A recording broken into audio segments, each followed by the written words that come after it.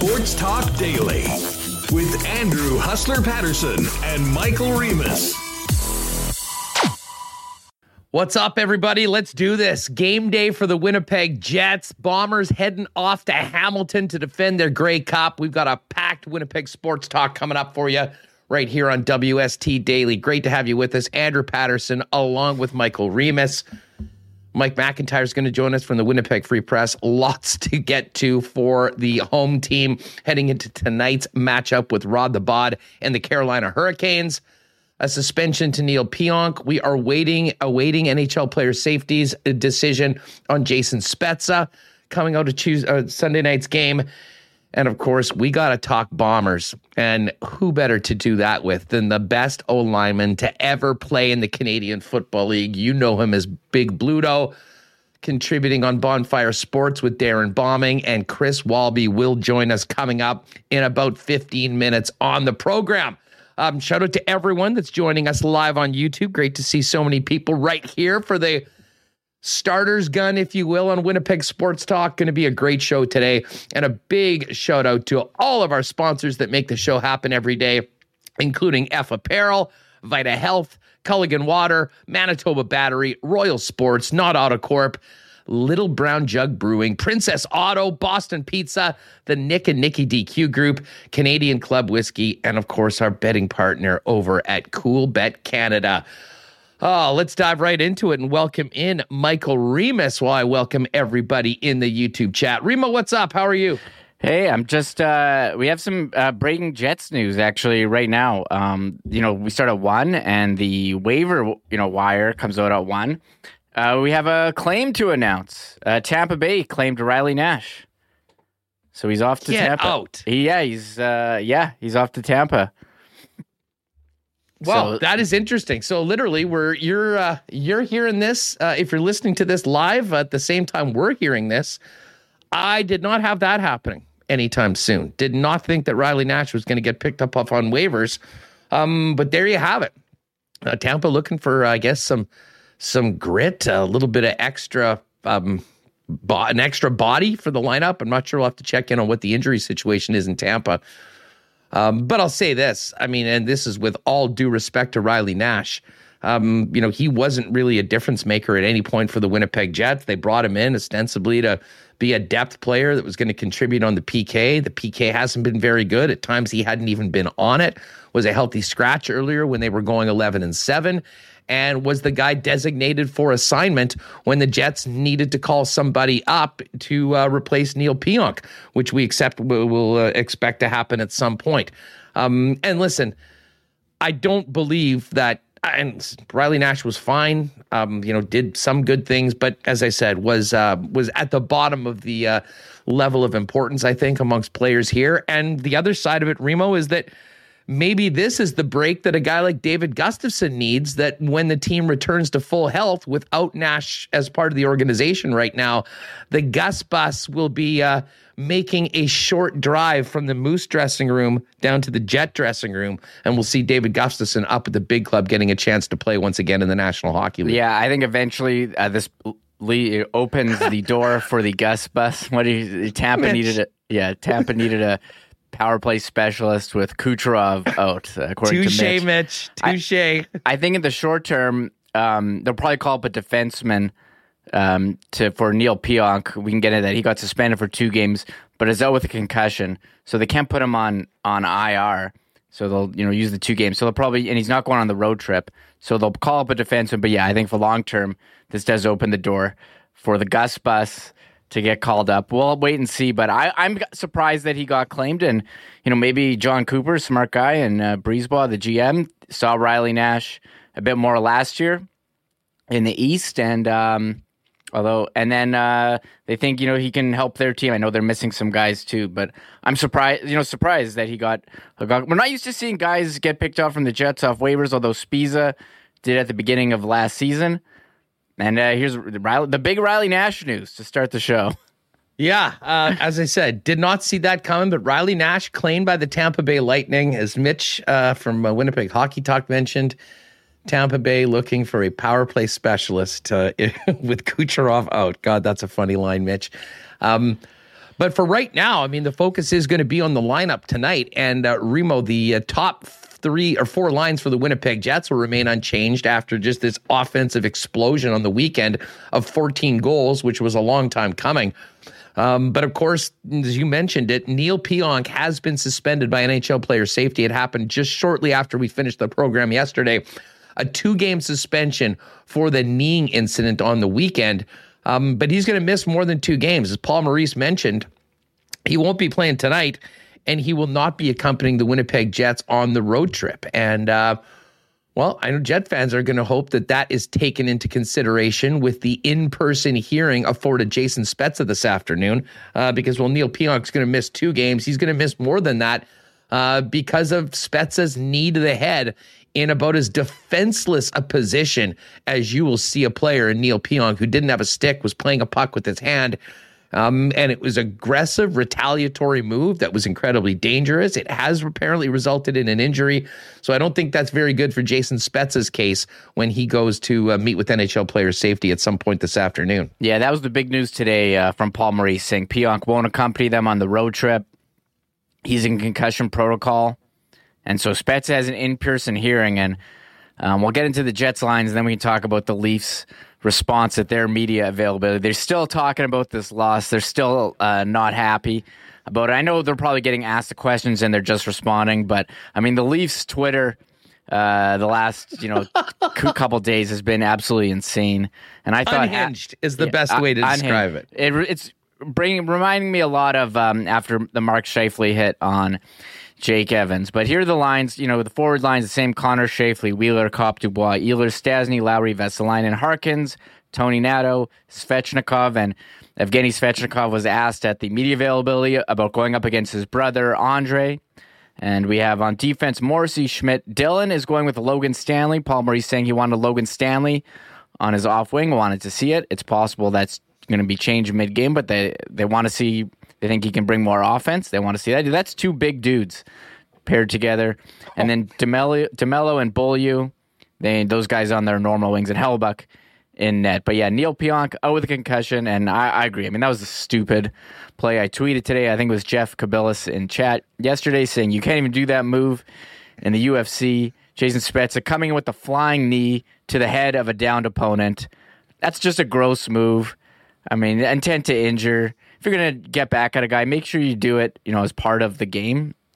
Wait to do that, and not attacking a guy, when he doesn't have the puck while he's down. I mean, I know it's shocking here that we're talking about Jason Spezza and Neil Pionk. Like, have these guys ever delivered a body check before this? Yeah, well, I mean, listen, we all know that Neil Pionk already had residence rent-free in the entire city of Edmonton. And now Pionk Inc. has spread the property management operation into the center of the universe in Toronto. And I will tell you that Neil Pionk is very much on the minds of Leaf fans right now. And they'll probably even be more outraged at Neil Pionk when their darling Jason Spezza gets suspended for 4 games or 5 games or 6 games or whatever we hear today. It's important to note, though, that this was an in-person hearing. When players are afforded an in-person hearing, it gives NHL player safety the option of suspending for 5 games or more. So that is absolutely on the table, and I know many people in our chat are going to think that that's quite appropriate. But it has been weird how, and I mean, I'm not talking just crazy unhinged fans that, are breathing with their mouth on Twitter. I mean, there's been a lot of actual, somewhat legitimate media people kind of praising Jason Spezza for being somewhat of an avenger in the game. And I mean, listen, if it was the other way around, you knew that things would be the tone would be a little bit different. And it is a little weird that it is Jason Spezza, because I think if you had told me before the game that there would be this sort of an incident and that, pick a player on the Leafs that would do something reckless and dangerous that would endanger an opponent that would get an in-person hearing, Spezza would have been one of the last players that I would have guessed. But to be honest, if you told me a year ago that the guy that would be in the heads of the entire city of Edmonton and Toronto was Neil Pionk, I'd probably say you got to be kidding as well. So I don't know how we got here, Remus, but here we are. A lot going on around the Winnipeg Jets with some of their other Canadian rivals. But when it comes to tonight, a big matchup against a Carolina Hurricanes team who started as well as any in the National Hockey League, but, have not been playing that well as of late, although they got back on track. They sort of resembled the Jets, to be honest, a little bit. A nice start, poor recent play, a bit of an offensive outage, but the Buffalo Sabres seem to be just what the doctor ordered for the Canes as they put up a half a dozen in their last game to break their losing streak. And now they'll come in, still one of the top teams in the National Hockey League. A great test for Winnipeg and what should be a real interesting game tonight at Canada Life Center. Yeah, I say that it's hard to get that one going. Carolina, I mean, they're a good team, Stanley Cup aspirations. I'm looking forward to it. Will we see a bit of a letdown from the Jets? They had the high of the Wheeler 1000 game. I think it's going to be tough to match that Tuesday night. We know that they had fun responsibly after the game as well. Will that come into play this evening? Will there be any after effects from being responsible after the big win on Saturday or Sunday night? So I am looking forward. One thing about Carolina, Winnipegger's Seth Jarvis in the lineup. I mean, he's having a really nice start to the season. Apparently, he's having like 30. I was watching the Jets pregame show. He's got like a group of 30 people. So if you're going to the game and you see a ton of Carolina fans, watch out for the Jarvis group there. And he's got 9 points in 16 games, drafted in the first round back in 2020. The 19-year-old from Winnipeg. So that's a pretty cool story. But you also have the Svechnikov Bowl, Andre versus Evgeny. And I know Evgeny was saying his parents are in the crowd tonight for this one. Oh, wow, that's awesome. Yeah, from Russia. And, he had a big snipe the other night. And I actually enjoyed listening to Paul Maurice talk about how now that Svechnikov is on the fourth line and Veselainen is on the third line, those guys are more of the shooters on those lines. And, Evgeny would, defer to Connor or Dubois to shoot the puck, but now he's kind of like the shooter there.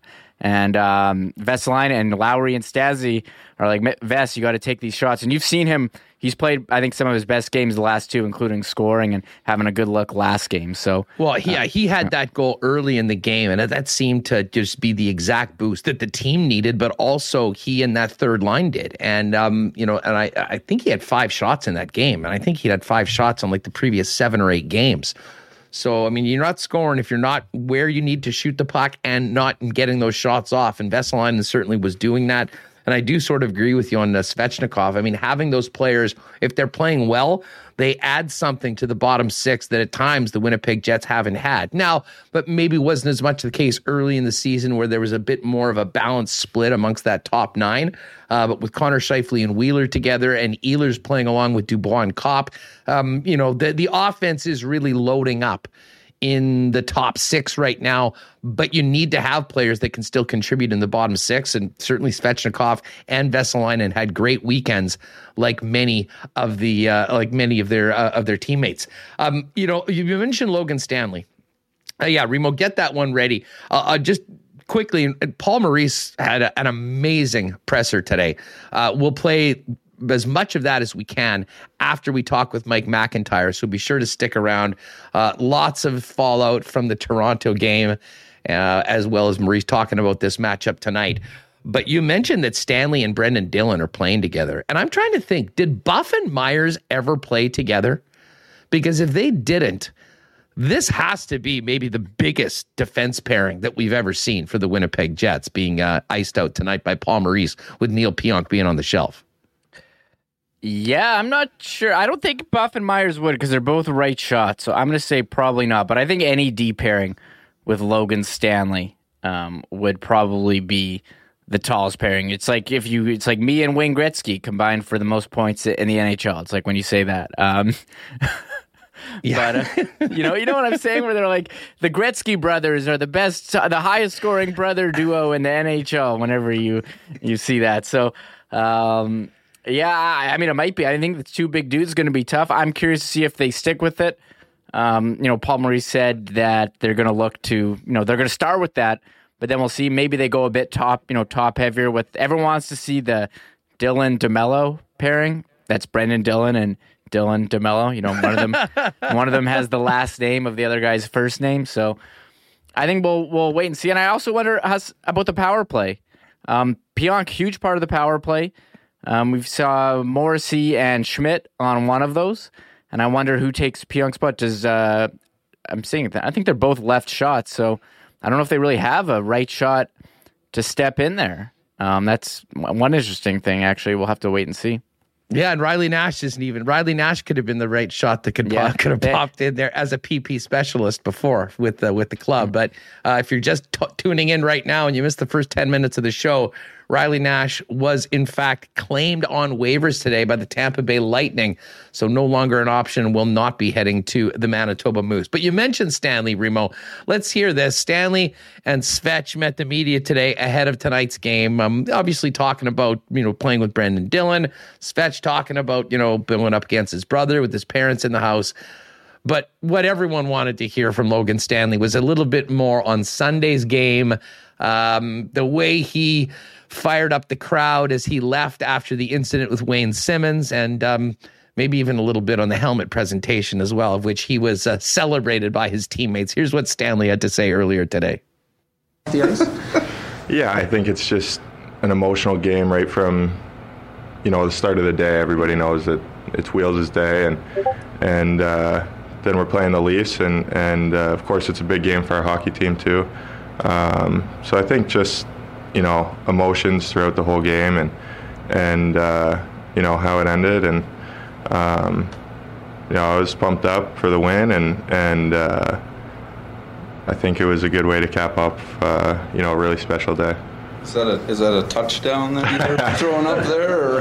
Yeah, I think I had some family and friends in town this weekend. I think they were up in the upper bowl there, right behind the bench. So I think they got a chuckle out of it. What did you think of your teammates' reaction to the helmet presentation? Electric. Yeah, it was funny. We got such a great team, and we're really close knit, and those are the moments that I'll remember for sure as a player, stuff like that. So definitely a cool moment for me, and just happy to get the win for Wheels on a special night for him. Yeah. All right, Derek, some good stuff. Svechnikov and Logan Stanley earlier today ahead of tonight's 7 p.m. puck drop it down at Canada Life Center with the Jets and the Carolina Hurricanes. Trust me, there is plenty more smoke coming out of Toronto, coming out of the game. We'll maybe get to more of that later on when Mike McIntyre joins us on the program. But let's just say, Remus, is it safe to say that the March 31st game has already been circled on the calendar by the blue and white when the Jets head to Toronto for the second matchup of the season series between these two clubs? Yeah, of course. I mean, these teams are fired up. They played each other 10 times last year. William Nylander rattled about his countryman Rasmus Sandin's injury. We don't know how serious it is. So I think they do have it circled. Again, they played each other a lot. We can get into Nylander's quotes, but he basically said that they're looking forward to the rematch. Credit to Remus for not dropping an F-bomb after the self-mute. That was the smoothest transition from realizing that you muted yourself to an unmuting as we've maybe ever had in Winnipeg sports talk history. Doing a great job. You just got to pretend that it didn't happen and move on. My dad got mad at me for swearing in the chat last week, so I realized that I looked kind of unprofessional, so I'm going to try to be a pro on here. You know what? That's exactly what we are here on Winnipeg Sports Talk. If nothing else, professional. All right. Much more on the Jets coming up, but I think we all know it's ring season here in Winnipeg. It's time for the Bombers to head back to the Grey Cup. We're going to get to that with the legend himself, Chris Walby, in just a minute. Before we do that, do want to thank our friends at F Apparel, our newest sponsor on Winnipeg Sports Talk, for jumping on board. Andrew and the gang there, a Winnipeg-owned company downtown at 190 Smith Street, making custom suits for men and really a full line of custom clothing for any occasion. Bottom line is every guy needs at least one suit that fits and looks great. I know we haven't been wearing many suits over the last couple of years. Hopefully that will be changing with more events that, we're going to go to where you need to wear a suit. And F's custom-made suits start at just $400. They're the top choice in Winnipeg for wedding and grad suits. And wedding parties do get a 15% off when the group buys their suits from us. But the holidays are here.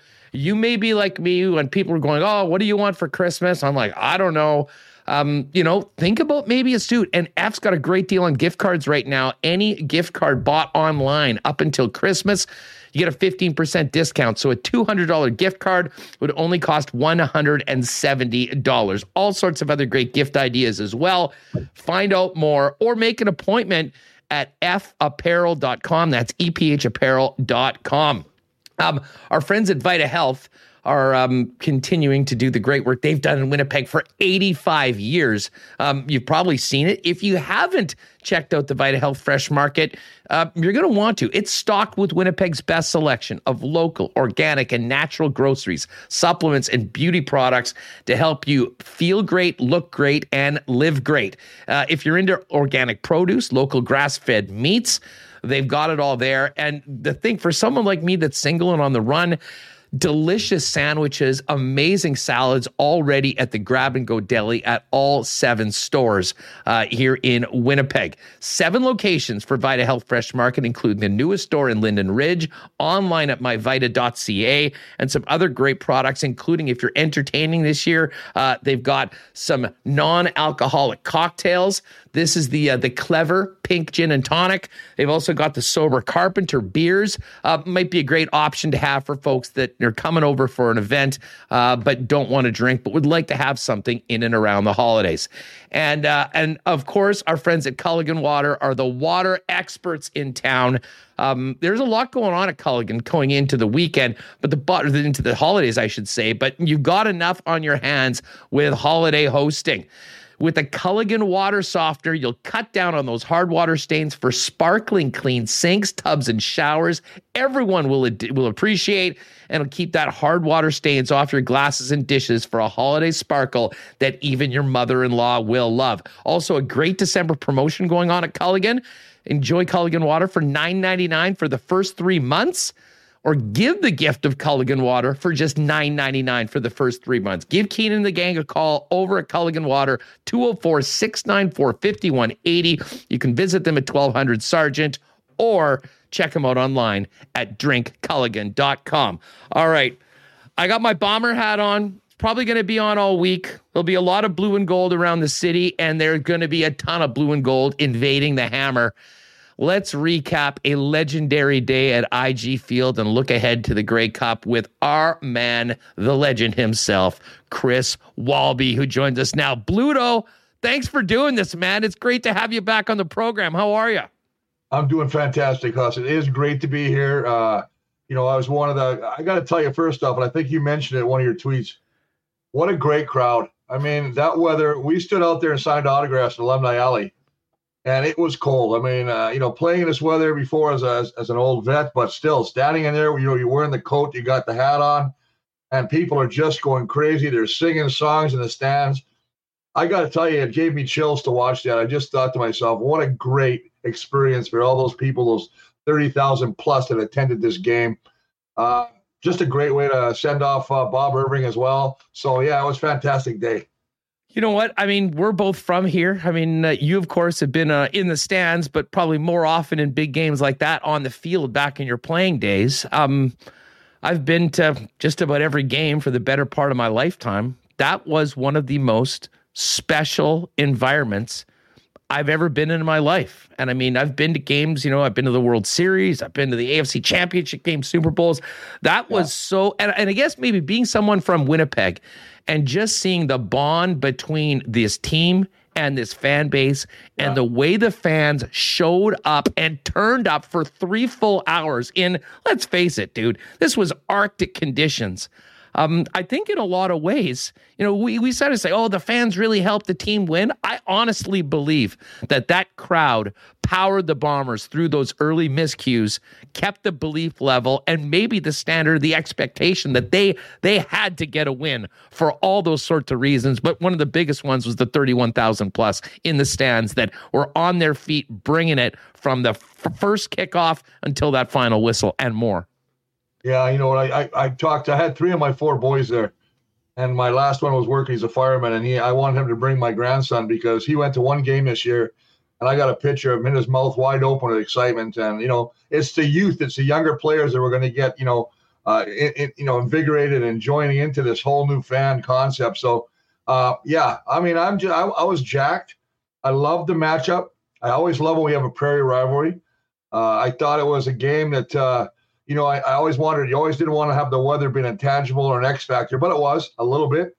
I mean, but I got to you got to give the Riders some credit here, man.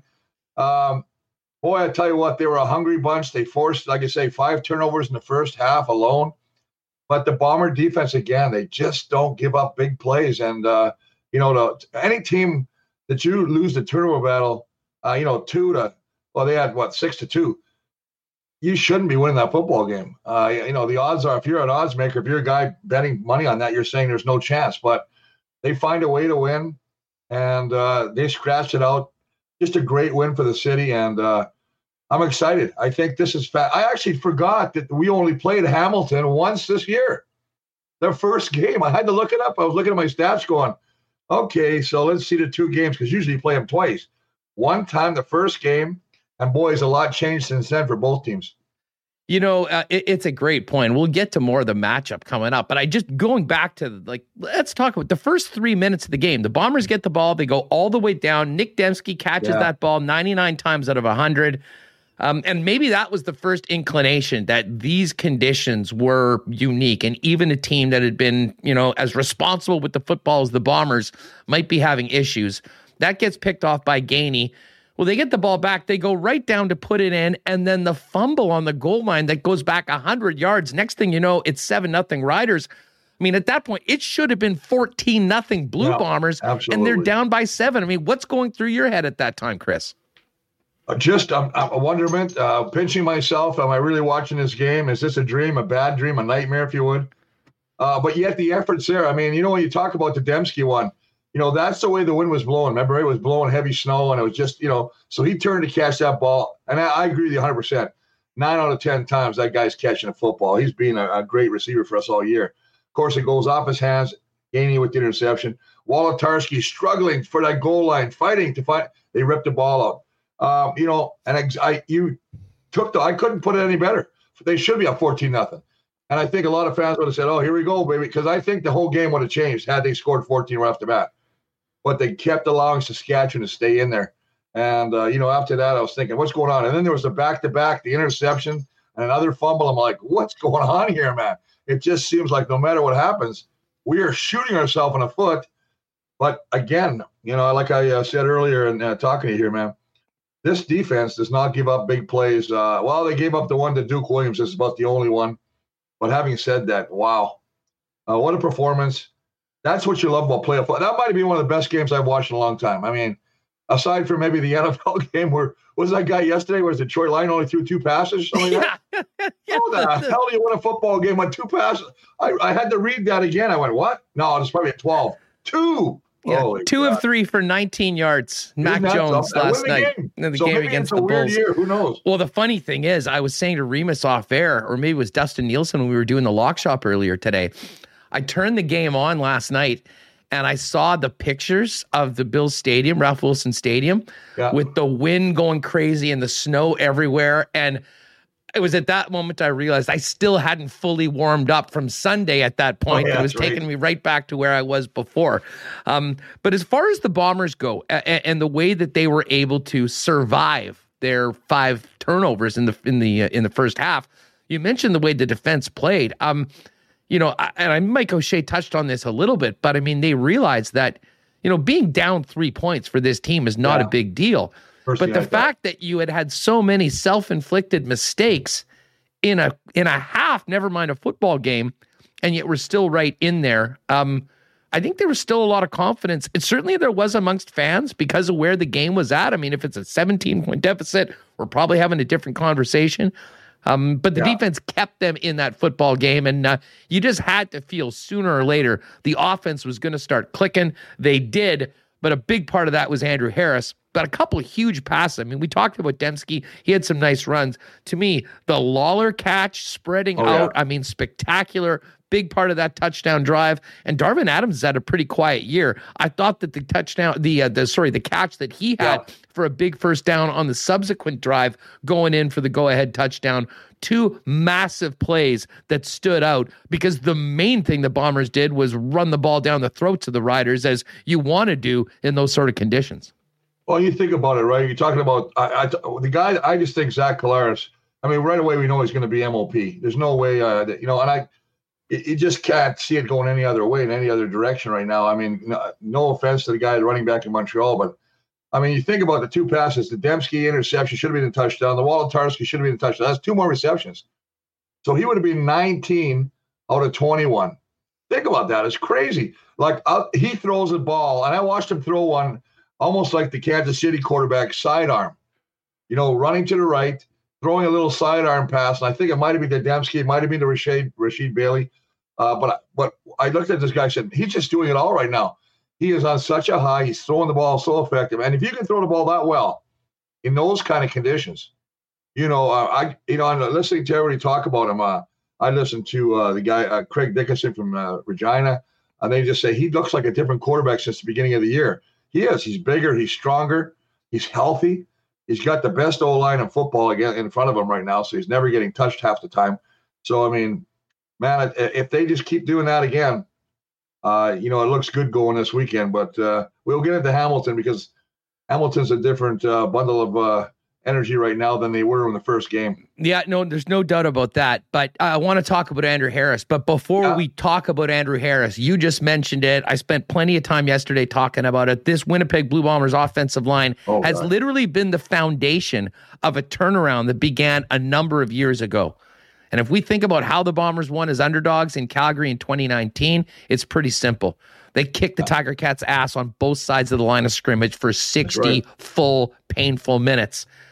They did it again to Saskatchewan. I mean, no one knows all O-line play better than you. And I know you pay close attention to it while it was on. What did you make of what the Bombers were able to do? Even when things weren't going their way with the turnovers in the first half, I thought they made a statement right off the first possession that they were going to be bringing it to the Rider front for the entire game, and they did that. I mean, to me, an incredible series of games and years for that Winnipeg offensive line. We could be talking about the signature game, which was Sunday at IG Field. Yeah, you listen, 34 times they ran the football. They only had to pass it 21 times. Andrew Harris was a beast. I mean, I love his energy. He breaks through, he fights, he picks up 6 additional yards. And that one that he had, they pushed him for 10 yards. I mean, that old line is like a rugby, they're back there pushing. And, they pick up the first down, and then he takes off and runs in front.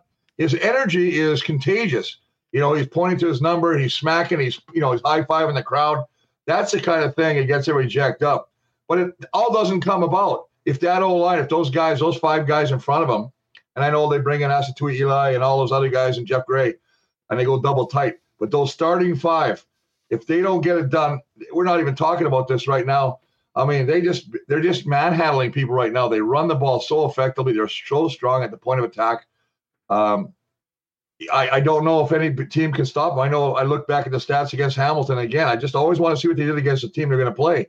And they ran the ball 25 times for 150 yards that game. And there was no Andrew Harris in that game. That was Brady Oliveira. So you don't think that Mr. Harris is a little excited about getting a chance to play again, maybe repeating as top Canadian? I'd like to see a damn old lineman win the Canadian or some kind of special team because they should win something. Not one old lineman got a star of the week this year. Oh, I got to smack those guys. That's Dunnigan and Ford and And Versatile should be ashamed of himself being an ex-old lineman.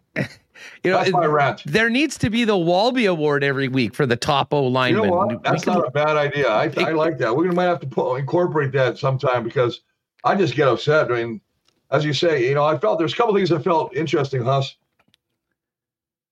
That offensive line, as good as it is, 4 out of 5 get all-star. I felt so bad for Michael Couture. Here's a starting center who has to make all the calls. He's the guy that's got his head down looking, he's got to put the ball in his butt. And he's going against, nose tackles and, all this kind of stuff. And he doesn't get the all-star. But I said this, I guess 3/4 way down the year that I thought everybody on that team could have been all-star on that front line. So, 4 to 5 is better, but Michael Couture, don't you hang your head, brother, because you're an all-star to me. No, there's no doubt about it. And you know what? Patty Neufeld could have been one earlier. He got one this year. Yeah. I imagine if this team unit stays together, sometimes the younger guys that are maybe a little more anonymous than the big boys out at the tackle position take a little longer to get noticed. And we all know that O-line, as important as it is overlooked on a weekly basis by people that evaluate the game. We're focusing on the star players, the big catch in the end zone. We all know none of that happens if your quarterback's flat on his ass because the offensive line didn't hold up their end of the job. To me, we want to talk about players of the game. And obviously, Andrew Harris had a massive game. I'm sure Andrew Harris would be the first one to agree with us that game was won by the men on the offensive line of the Winnipeg Blue Bombers. Oh, yeah, and I think that, these guys, I think that now I don't know if they're still doing it, but last time they got 100 yards rushing, they would take the O-line out, and I think they were going to 5.29 or highest one place. I believe it's 5.29. And I ain't no cheap dinner for those big boys because they can eat some steak. So, but I don't think Andrew Harris or I know Brady Oliveira had 100-yard rushing in a couple games. I don't think they care as long as these guys up front, they're fed and hungry and willing to do what they do. And listen, you look at Stanley Bryan, who will be there's no doubt in my mind Stanley will win the most outstanding O-lineman this week coming up in Hamilton. And, you look at the other guy who I think gets overlooked a lot, but I was happy to see him get all-star, and Jamarcus Hardrick, who might be the emotional leader of that O-line. The Hardrick hop, he's always running around. He's jacking people up. He's carrying them off, running with the flag, you name it. He's like Willie Jefferson on defense. Willie gets a lot of the pump on defense. Then I look at the other side, and I go, hey, that Jackson Jeffcoat ain't too bad either, man. So, they have so many stars in this team that, man, I just love the way these guys are playing. And it all comes back to a couple things. One, Kyle Walters. Got to give the guy kudos and credit. Bringing all these guys back, creating an atmosphere where these guys want to come to Winnipeg and stay here. Because this is a league, as you well know, Huss, where a lot of times they have one-year contracts. You go to the NFL, they try out, or they're going to where they think the grass is a little greener, trying to get some more money. And so a lot of times you don't have player identity because they're not staying with the same team. He's done a heck of a job of keeping majority of his veteran players here. Guys want to come to Winnipeg. That's him, and that's Coach O'Shea, and that's Wade Miller. They're building something. The Mafia, 3 Mafia boys. They're not even Italian. How do they get the Mafia? I don't get that either. Well, you know what? It's such a great point, Chris, because, we're not too far removed from the Joe Mack era. I remember being on a bus with a bunch of our listeners coming back from a Labor Day game where we lost 52-0. Yeah. This team was in a terrible spot a few years ago, and Wade Miller, Kyle Walters, and Mike O'Shea have done an incredible job. And to your point about being a place where players want to play, this team right now is undoubtedly setting the standard on the field and off the field as the model franchise in the Canadian Football League. And the only other thing they need to do is finish the job on Sunday. And let me ask you this, because this is something I think we'll talk about more, hopefully next week after the job is done. Sure. But if Mike O'Shea, if this team wins back-to-back Grey Cups, even with a missed season in between, I have to think that Mike O'Shea is on the verge, and maybe it'll take a few more years, and hopefully he's around for many more years and many more wins. But graduating into the pantheon in conversations with some of the great coaches in Winnipeg Blue Bomber history. We all talk about Bud Grant and what that group was able to do. Yeah. Listen, you got to win more than 2 championships to do that, but it's pretty hard to look at this football team knowing that they have in so many ways taken upon the identity and the personality of their leader, Mike O'Shea, and not think that he is destined for a very special place in Blue Bomber history. Oh, you couldn't have said it better. When I look at a guy like O'Shea and knowing him, playing against him over the years, watching how much of a competitor he was, how good he was as a defensive linebacker and special teams guy on Toronto and Hamilton when he played with them, and just to watch how he protects his players. He's like a big umbrella. You know, he has, you know what you're going to get in the press conference. He's not going to tell you nothing. He's just going to say, nope, yeah, I'm not talking about that. No, I don't know if he's going to play. I don't know. I don't know what kind of injury he's got. Al Couture, the trainer, will tell you. You know, that's just the way he is. And everything stays in-house, which I love. There's not, we don't got a lot of stuff going out from, Purifoy getting, stuck, getting arrested in Saskatchewan or other guys, the scrap in Hamilton and Toronto. This team is very focused on what they came to do. And it's all about, they bring the right type of characters in that fit in that locker room. You could have a great team. You could have a team of all-stars. But if they don't play together, you're not going to win diddly. And they've created a team atmosphere where everybody, look at those 2 kids, DeAndre Alford and, Dietrich Nichols. I mean, we always thought that might be one of the Achilles on this team because of the, inexperience in that secondary. And, man, they've just kind of performed up like all-stars. Yeah. I just my hat's off to everybody in the organization. I thought you were going to go somewhere else with that, though. I thought you were going to go, and to say that I think Michael O'Shea will be regarded as one of the best, absolutely. I think he's getting up there to win percentage already. But having said that, I always wondered in the back of my mind, he's from Ontario. I know they signed him to an extension, but those are, we saw Chris Jones get out of it. I almost wondered too, is he getting any other attention from? There would be teams all across this league who would jump and have an opportunity to get Mike O'Shea just because of what he's done. Why would he leave, Chris? I mean, with what he's built, with what they have going on right here, I mean, unless it was a Brinks truck worth of cash be honest, I mean, I think the Bombers would be crazy not to do what they had to do to keep him, to keep this going on from a business standpoint. I mean, I can't possibly think what would be different. I mean, he is now part of this community. He has become identified, as the leader of a championship football team that's on the verge of doing something so special. And I'll tell you what, the other thing is they went 29 years between winning Grey Cups. We know how amazing it was in the city when they won in 2019. Yep. Able to do this again. You continue to build that connection, and all you need to do was sit in the stands on Sunday in those Arctic conditions and see the bond between the team, the organization, and the fan base. And I got to tell you, I mean, if it wasn't some life-changing thing that changes the equation for your family forever, and this isn't just for O'Shea, this is probably pretty much every player on the team as well. Why in the world would you even consider being anything other than a Winnipeg Blue Bomber if you're in the CFL right now? Yeah, and I agree. But I wanted to throw that out there just as a, just to kind of get to stir the pot here a little bit. I agree with you 100%. I mean, I'd love to be O'Shea's agent because basically I can go there and demand whatever I want. But you know what? He's done such a great job. And you look at the other guys. I mean, Jordan Younger, the DB coach, what a phenomenal job he's done with these young kids. They lost Glenn Young to Toronto, who ended up leaving, and now they got Chris Jones there. Now we can get into maybe on the offseason we'll have a talk about where we think these coaches are going to go. But I look at all the guys they've got. Richie Hall ain't going anywhere. Richie Hall's done a great job. Man, I thought about this the other day too. It was just a couple years ago that fans wanted to ride Richie Hall out of the city. Oh, he was a marked man. They were all over this guy. Get rid of the guy. Can't coach. He doesn't know what he's doing. Now he's on the Love Boat. Right? I mean, they're just like, hey, Richie, great job. I mean, a lot of people broke their ankles jumping off that wagon.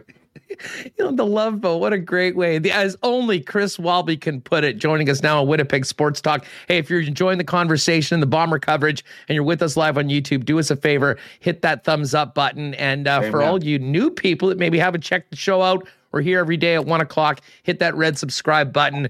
Join the WST crew and make a point to popping in daily to join us here, talking all things Bombers, Jets, Winnipeg sports, and much, much more. All right, Bluto, I'll ask you about the Ticats, but I just one more on the crowd, and I kind of mentioned to it. You played here for a long time. It was a different era. Things have changed. Yes. They went through a long period of time where people were pining for the days of the 80s when you and your teammates were winning Grey Cups. But you're around the team. You're at the stadium.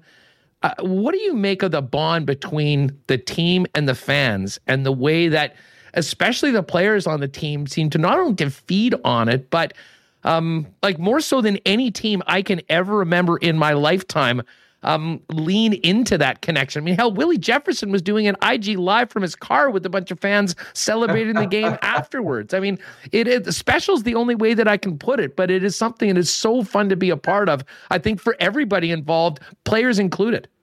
Yeah, I don't know who started after the touchdown, they jumped into the stands. And that's when I first, that's the first real, I thought, look at the players really, he used to throw the ball up there. And I know Willard, when I played, Willard would have, there was a wheelchair section. He'd always hand the ball off to one of the wheelchair people there at the game. And I thought I think it might have been Dembski or Andrew Harris again. One of those guys jumped up, Winnipeg boys, and got the crowd in there. They're jumping all over these guys, getting them all jacked up. Then you got Jamarcus Hardrock doing a Hardrick hop. As you said, Willie Jefferson doing tweets and stuff and shows from his car. That's the we're in the age of you can see anything that goes on. I mean, that's another thing you got to look at this team. One of the pluses about this team is, that everybody's got a camera now. And, you can be a total idiot somewhere and somebody take a picture and you could, all of a sudden you're all over the media. The Bombers don't do that. They're smart enough to stay away. They had one blemish this year. We won't have to get into that. But having said that, they do a good job. And I love the way, as you say, the guys get involved with the, Twitter, talking about, hey, love you guys. Thanks for supporting me. Winston Rose is on there. I see he's on Twitter too. They've got a special connection with the fans. They were singing, I can't remember the song they were singing. Bye. No, I want to say American Pie, but it's not that. I know. Anyway, actually, I was listening. I was watching that thing on Twitter, and I was singing along, sitting here on my computer. I'm going, man, I love it. So, it's I hope it. Well, it's sold out in Hamilton right now, so that's going to be a fantastic environment to play in. Hopefully the weather won't be a major factor there. I just think it's going to make for a great game. Well, you know what? Before we go, let's talk about it. I mean, we haven't seen these two teams play since the opening game of the season. Bombers thumped them. I mean, gave up a touchdown on the opening drive and then shut the door the rest of the way. The offensive line dominated. There was no Andrew Harris. But it has been a long time since we've seen the Hamilton Tiger Cats, and I think it's safe to say, certainly the way Dane Evans performed in relief of Jeremiah Masoli, that they're coming into this game playing as the home team with a lot of momentum. That being said, the Bombers have been the class of the league the entire season. What do you make of the matchup? And when you break it down, Chris, what aspect of the game will be the most influential in determining who raises that cup? Well, I when I look at the changes, I went back and printed off the depth chart of the first game they played back on August 5th. Chris Van Zyl, who was the outstanding offensive line, wasn't playing. They had Frank Williams as punt return. Now they got Pap. I love that name, Pappy White. Pappy, I love it, man. It sounds like it's making moonshine. You got the 2-and-A Delicate at safety now, right? I mean, they got a number of changes, right? Ted Laurent didn't play that game. He's a beast at defensive tackle. But you know what? When you talk about, they have a two-headed monster in their own self with Jackson running the football. But if Mazzoli struggles, they put Dane Evans in, who goes 16 for 16. I mean, he was on fire. I mean, he's such an emotional guy. Mazzoli, I don't see him getting all jacked up half the time. But if the one struggles, you can put the other guy in. I just look at this and I think, I think they're better. Listen, when I watch that game, I know I'm all over. I'm Chris Walby, Pinball Jr. I think I'm all over the place right now. I'm looking at the game, and I left to go to a Bomber game, and it was, I think, 12-0 for Toronto. Mm-hmm. And I'm thinking, ooh, looks like the Argos, the only team who beat the Bombers, are going to be in the Grey Cup. I go there, and I'm watching, and in Hamilton, they make the switch. They put Dane Evans in, and bam, they start moving the football, making plays. I'm like, what the heck is going on here, man? This is fantastic. So I think when you look at what they've done, the changes that they have, and I'm talking about Hamilton because the Bombers have been, knock on wood, super healthy all year. They've lost Andrew, but they've got guys in there that I can't believe how good they are. I said this on Bonfire Sports with Darren Bombing that a guy that I think you're going to lose or, well, I hope they sign him, but Johnny Augustine is a freak. I think Johnny Augustine is going to he should be a starting running back anywhere in this league. I think he's an Eastern boy. There's only so much pie that's spread around here. And I know I'm getting into stuff that's really not about the game right now, but they have a three-headed monster. So if you got Johnny run the ball, and I was actually surprised because going into the game against Saskatchewan, I thought all three might touch the ball. But the way that O-line ran and Andrew Harris ran, why change it? It ain't broke, don't fix it. Can Hamilton stop the run? And how about this stat? I didn't realize this till I read it. Jagarrett Davis is in the 5th straight Grey Cup. 5 straight Grey Cups. Are you kidding me? And that guy's he's a stud. He's playing well, man. So, and then you got Ted Laurent back there. So, and if Simone Lawrence plays like he can play, this is going to be a great matchup. I mean, I'm really looking forward to it, man. Well, we'll see if he can play like he can talk. They'll have a much better chance of winning. But let's face it, the Bomber offensive line doesn't do a lot of talking. They've done it all in the field. They did it to Hamilton in 2019. They did it in the first game of the season. Yeah. And we hope that they'll be able to do it on Sunday. Bluto, this was amazing. Thanks so much for doing this. You mentioned Bonfire Sports. Looking forward to what Darren has cooking up all week from Hamilton. You'll be joining him as well. And let's hope that we can have a return conversation next week about 2 championships for the Winnipeg Blue Bombers and a big win on Sunday. Thanks so much for doing this. Anytime, Huss. Always a pleasure, boys. Have a great one. Talk soon. Right on. There he is, the man himself, the one and only Chris Walby. We're going to switch from Bomber talk to Jets talk. Big game tonight and lots coming out of Sunday's game with the Leafs. Mike McIntyre coming up. As we do that, just want to thank our friends at Manitoba Battery for their support of Winnipeg Sports Talk. Yeah, you knew it was coming, folks. It's freezing outside. Whatever. We're getting daytime highs in around the minus 20s. Very cold lows, and that means your battery might be taxed. It might not be too late to get a new battery at the best price in town, shopping local, supporting Manitoba Battery, $89.50 with Core Exchange when you pop down and see them at 1026 Logan Avenue. And just 104 delivered anywhere in town. And again, a $15 rebate when you return the original Core. Sledding season is here as well. And if you don't have your battery or need one for your sled, pretty much any kind, they can handle that as well. Usually sled batteries run anywhere between $65 and $75. So find out more. Give them a call, 783-8787, 1026 Logan, or find out more on all the products and batteries that they've got for whatever you need online at manitobabattery.com. Grey Cup week is here. Bombers are back in it. Royal Sports is your headquarters for all sorts of Bomber gear to get ready for the big game on Sunday. Obviously, a ton of Jets gear as well.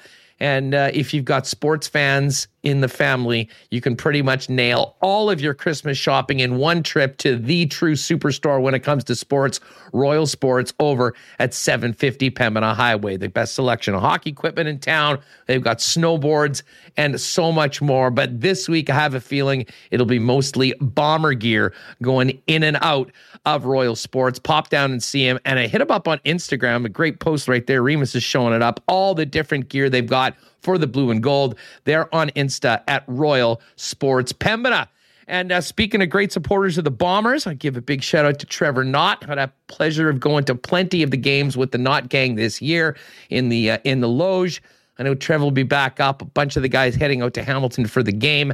And if you're looking for a great vehicle, maybe for your next road trip or just to dominate winter, there's no other place to go to start your search than Knott Autocorp. Why not get into a deal of your dreams on the best car around, the one that you want at Knott Autocorp?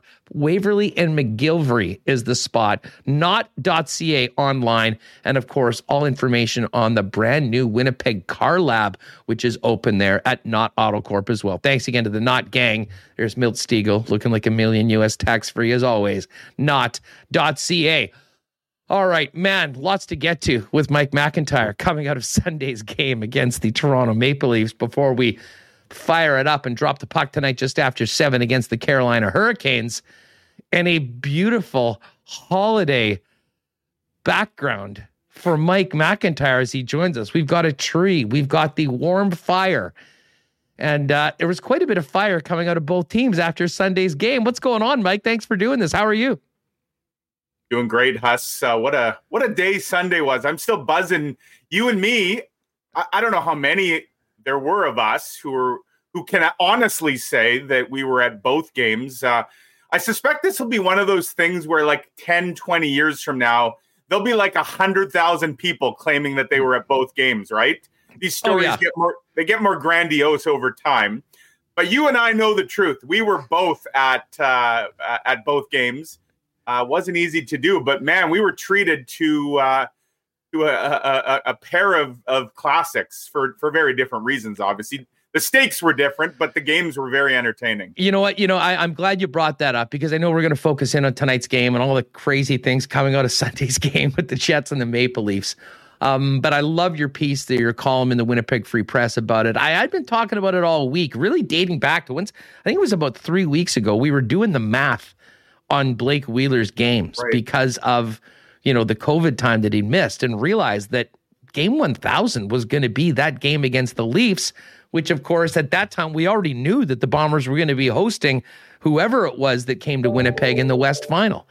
And you add in some very, very harsh weather conditions at the stadium on Sunday and a crowd in excess of 31,000, all of them who showed up and who stood and were loud and supported the team throughout. I mean, like you've been to a lot of games, both as a spectator as well as in the press box.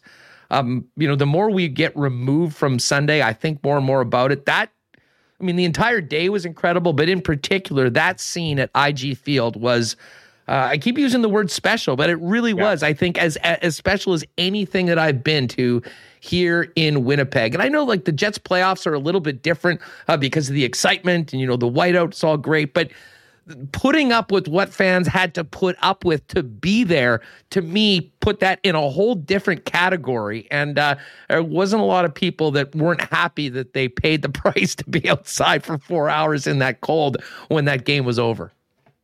For sure. And it would have been special if we weren't in the midst of a pandemic, but with the backdrop of kind of what we've all as a collective society been through and, what the CFL has been through, like this was a league that looked like it was hanging on by a thread, right? That didn't even play in 2020. So, the Bombers defending Grey Cup champs, but to not get that opportunity to kind of really revel in the spectacle of all that. And it felt cathartic, really. It did, for a fan base and for a community.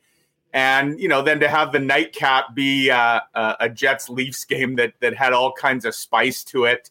It just was, one of those rare sports days in Winnipeg that I think we'll be talking about for generations to come. The only thing, as I wrote, Huss, that it was missing is a trip to Chi-Chi's in between the two games. Or Fuddruckers. I remember the days of going to Fuddruckers in between a Jets and a Bomber game. But it kind of had it all. And in a way, in a warp sort of way, the crazy weather actually sort of took anything away from it. No, for sure. I mean, the people that were there, not only were they spending their hard-earned money on a ticket and leaving the comfort of their own home and watching the game on TV to be out there, but I'll say this about the Bombers, and I really felt this going through the couple weeks leading to the game, talking to just people on the street about going to the game. There was a sense, there's tons of people that I think would have probably preferred to watch the game at home. Right. But what that organization did kind of from 2019 winning the Grey Cup, the way they played all season long, that Blue Bomber team deserved a crowd like that. And they got it. Credit to the fans who showed up the way they did. And it was a day that we won't forget. And hopefully it's capped off with a big win on Sunday in what's going to be a hell of a matchup against the Ticats playing at home. That being said, you mentioned about the Chi-Chi's trip. There was no Chi-Chi's trip, but I'll tell you what, The Winnipeg Transit buses going from the stadium to the downtown arena were full. There was a lot of people that were getting off at the same stop that I did and going into Canada Life Center. And holy smokes, Mike, did we see a hockey game on Sunday night. The Jets hadn't been going very well. They broke out of it big time against New Jersey, putting up 8 goals. And the offense continued, which first and foremost was paramount to a team that had really been struggling scoring. Right. But we saw a ton of emotion, a wild atmosphere with a ton of Leaf fans in the building, and a very, very big win for a team finishing off a perfect weekend after a pretty ugly couple of weeks following a good start to the season. Give us your thoughts on everything that happened on Sunday before we get to all of the aftermath of Sunday. Yeah, well, you talk about cathartic and a fan base and a community for the Bombers. It was cathartic weekend for the Jets for sure. That there were a lot of guys squeezing their sticks, no doubt, wondering, are we ever going to score again? Coming off that 1-0 shutout to the lowly Arizona Coyotes, like that had to be a real test of faith for a Jets team that, to be honest, offense shouldn't be an issue, and yet it had become an issue here. It was costing them some games, right? So everybody kind of got their cookies over the weekend. Guys got on the score sheet against the Devils, and then they carried that over. And yeah, I mean, I think it's important to remember both the opponents this past weekend were coming off back-to-backs. They had played the previous night in Minnesota. And so the Jets, you could say that they caught tired opponents, whatever. The Jets have been the other team, though, in that equation a few times already this year. I think they'd already played 3, maybe 4 games where they were the tired team, and they'll have another one coming up later this week in Vancouver. So those are games that everybody gets them, and it's what you do with them, right? And full credit to the Jets. They spent those few days after the Arizona game kind of doing some soul searching and trying to rediscover that missing offense. Well, it appears they found it in spades. And it's not just the 14 goals that they scored over the 2 games. The power play looks like it's getting going again, which it should be with all the talent on it.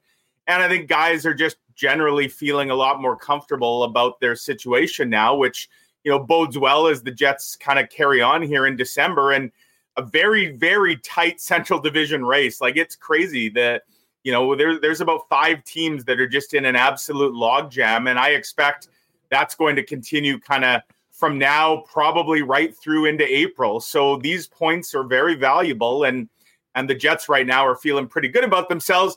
That being said, they got a pretty tough opponent that's coming into town tonight. That should be another good test for where they're at. Yeah, we'll get to the Canes in a minute. First off, let's talk about Neil Pionk. I was on with Dustin Nielsen doing the Lock Shop earlier, and I joked that Neil Pionk already had a rent-free residence in the city of Edmonton, and right. Now has expanded his property management empire into the city of Toronto, where he is public enemy number 1. What did you make of the hit, and what did you make of the suspension? And then, of course, the subsequent play by Jason Spezza, of all people, that earned him an in-person hearing with NHL player safety today. Right. Look, I have no problem with the 2-game suspension to Neil Pionk. He caused an injury, right? And those kinds of plays, whether they're accidental or not, and I have no reason to believe that Neil Pionk went out there trying to injure Rasmus Sandin. He didn't. That was a spur-of-the-moment hockey play that went bad, right? He's trying to make a hit. But you can't do that. You can't stick your leg out. I mean, everybody knows that, but unfortunately it happens, and the result was not a good one. It looks like Sandin's going to miss a couple weeks at least. I'm not sure what the officials were watching there, Huss, but more on them in a moment, because of the long list of people that you can maybe point fingers at, I think the referees have to be right at the top of the list. But they miss that call. That should have been at least a 2-minute penalty, maybe more. And, I think the 2-game suspension, given that Neil Pionk doesn't have a history, he plays the game tough for sure, but he's not a dirty player. He's not a guy that has a track record of going out, running at guys and injuring guys. So I think it was a suitable suspension. But I'll say this, it was a reckless play, but it was by no means deliberate or intentional. I can't say the same thing about Jason Spezza, though. I mean, that was absolutely predatory. That was a guy who, not happy with what had just happened to a teammate, decided he was going to come out and try and exact some revenge and get his pound of flesh. And at the time, it appeared that Neil Pionk escaped injury. Well, we learned today that he is actually in concussion protocol, and he's going to miss more than just his 2 games that he's been suspended for. He won't go on the road trip. So that means he's going to at least miss 3 games, Huss. He'll miss the game in Vancouver as well, that he would have been eligible to return. And Jason Spezza, rightfully so, is having a hearing today. And I would think, given that there's now an injury on the play, the fact it's an in-person hearing that opens the door potentially to 5. I mean, I got to think Spezza's at least getting 4, double what Pionk got. And they will be 4 very justified games if that's what the number comes in at, or maybe it'll be higher because there's just no place for that. That was not an accidental hockey play gone wrong. That was malicious. And frankly, I was surprised. I didn't think Jason Spezza was that kind of player. And I guess history would suggest he isn't. But he sure was on that play and on that night. And that was a dangerous, reckless, and completely intentional blow to the head that we now know caused an injury. And there's just no place for that in hockey. The Leafs were so unhinged in the third period. And I'm sure a big part of it was Pierre-Luc Dubois manhandling Austin Matthews the way that he did. Certainly the Pionk hit was a part of it. But when you see Wayne Simmons going out and whacking Jansen Harkins and then, in a big tough guy move going after Josh Morrissey, you realize, unhinged, I think, is the perfect word to describe where the Leafs were at the end of that game. And, despite the fact that they got those 2 power play goals in the second period and turned a 5-1 game into a 5-3 game, it almost seemed like the final score was completely secondary to a return of the code to Canada Life Arena and trying to exact their pound of flesh. I thought we were also long past the days after the Todd Bertuzzi, Steve Moore incident where coaches are like telegraphing what they're trying to do. Sheldon Keefe, following the game, he made no attempt to hide. He said that he sent guys out to respond to what he thought were wrongs committed towards his team. Shouldn't Sheldon Keefe be looking at potentially a suspension? Rod Brindamore just got a massive fine for yelling at the referees, which apparently we're told that coaches are not to do this year.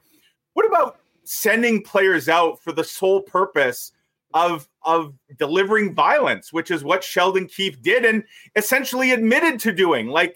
The NHL, I think, and when Sheldon Keefe, if he's going to be that candid about what he was trying to do, to me, and my boss, Steve Lyons, he wrote a playbook in his newsletter today, and he said that he thinks Keefe is also near the top of the list of kind of culprits of what went wrong. And I can tell you, Huss, Paul Maurice wasn't happy with Sheldon Keefe. That was as animated as I've seen Paul Maurice during a game. As he said this morning, he doesn't normally engage in yelling at players or even other coaches, but he was hot at Sheldon Keefe during that third period, because I think he saw what Keefe was trying to do. And, Paul Maurice, he's old school, right? He's been around a long time. He felt there was no place for it as well. So, yeah, it was a black eye for sure on the game. It did kind of feel like we stepped back in time a little bit. And unfortunately, Huss, I would suggest it's also now becoming a black eye on the fan bases of both teams. Social media is an absolute tire fire right now. And I'm actually writing a column later today on just the sort of whole spectacle, the gong show between the teams and the fan bases and the referees who, where's their hearing? The fact that they didn't call penalties on either the Pionk or the Spezza hit, when are those guys getting hauled in for a hearing? The whole thing was just kind of really stupid on so many levels. That being said, it was also pretty darn entertaining. Yeah, there was no one, at least that was supporting the Jets, that left that rink without a smile on their face. And, I think we saw by the amount of people that were ready to go on Winnipeg Sports Talk yesterday before the show even started, that this entire city wanted to talk about a pretty incredible Sunday for both the football team and the hockey team, which brings us to tonight. But before we even get to tonight's game, Mike, just as we were going on the air, we found out that Riley Nash got picked up by the Tampa Bay Lightning, and Mitch had mentioned maybe they're looking for a power play specialist with Nikita Kucherov out of the lineup. I'm still laughing about that line. But I will say this, that was not something I expected to be talking about today. What do you think that move means? Is this just a temporary thing, or does this finally open up the garage door for the Gus Bus to move down the hall to the Jet room? Yeah, fire up the Gus Bus, absolutely. Now, I'll say this, Huss, I think the Gus Bus arrival is going to be delayed by a few games here because a couple things are in play, right? Neil Pionk is now suspended and also injured. I don't imagine the Jets are going to put him on the IR because that would, for a couple reasons. If they put him on IR like today, his suspension actually doesn't start till he comes off IR. So they're definitely not putting him on IR for the next 2 games because they want to get the suspension out of the way. As it turns out, these are 2 games that he wouldn't have been able to play anyways because he's hurt. If they put him on IR maybe after 2 games later this week, that could open up a roster spot. But I think we've talked about this, right? The Jets are so tight to the cap right now. They don't really have the ability to bring extra bodies in. So right now they waived Riley Nash because they need to get another defenseman here because with Neil Pionk out, they have no insurance. If a guy pulls his groin in the pregame warm-up tonight, they have nobody else. They'd have to play with 5 defensemen, right? So I do suspect somebody's coming up from the Moose, a blue liner. Is it going to be Ville Heinola? Is it going to be Jonathan Kovacevic? There's a number of potential options there. If it's a guy to sit in the press box, I guess it could be Nelson Nogier. There's a number of ways they could go here. But that being said, once Pionk is back and the Jets now have a healthy stable of defensemen, they're going to want to get another forward in here, right? And Riley Nash is now gone. I was a little surprised that Tampa took him. And what that tells you is he actually almost made it through the whole waiver list without being claimed because Tampa would be near the end of the list, given that they're one of the better teams in the league. They get kind of near the end in terms of dibs. A bit of a surprising move that the Lightning claimed him. And I'm sure Riley Nash doesn't mind going from the press box in Winnipeg to the 2-time Stanley Cup champs in South Florida. But it does create another opportunity here, one for a young player. And I got to think David Gustafsson would absolutely be on top of that list and probably just a matter of time now before he does come up and replaces Riley Nash on the roster. Well, as far as the defense, I mean, I think when there is a call-up, it's not going to be David Gustafsson, to your point. It's going to be somebody on the blue line. Do you think it's Ville Heinola? Or, Jonathan Kovacevic is the guy that plays the right side. And if it is ostensibly to replace Neil Pionk, it would make sense that maybe that's the guy that comes up. But, Ville's having such a great season. Would be hard, I would imagine, to call up somebody ahead of him, considering where he is in the organization's prospect pool and the way that he's playing right now in the American League for another season. Yeah, I think it depends what the plan is. Like, Nathan Beaulieu gets the first crack at going in the lineup, right? And I think even when they call a defenseman up, Paul Maurice, knowing Paul Maurice like we do, he's going to probably play Nathan Beaulieu over whoever gets called up. So whoever gets called up is going to become what Nathan Beaulieu had been here for the last few weeks, which is the extra guy until Pionk is back. So I guess it's a question, do you reward a Ville Heinola just to come up here and sit in the press box and eat popcorn for a few games? Or, if the guy's not going to play, in a way, it doesn't even really matter who they call up, right? If the person isn't getting into the lineup. I am curious to see how they fill Pionk's spot, and what they're going to try tonight was a bit surprising to me. I assumed, Haas, I don't know if you did as well, I assumed that Dylan DeMello would just move up a spot and play with Brendan Dillon on that second pair, and that Nathan Beaulieu would slide over to play on the third pair with Logan Stanley on his offside. That's not what's happening. Logan Stanley is going to move to his offside. He's getting the bump. Dylan DeMello stays where he is, and Nathan Beaulieu goes in with him. So I'm a little surprised that that's the route they're going. Whether that's the route they sort of stick with here for the next few games, I guess remains to be seen. And maybe lots will depend on how comfortable Logan Stanley looks in a top 4 role on his offside.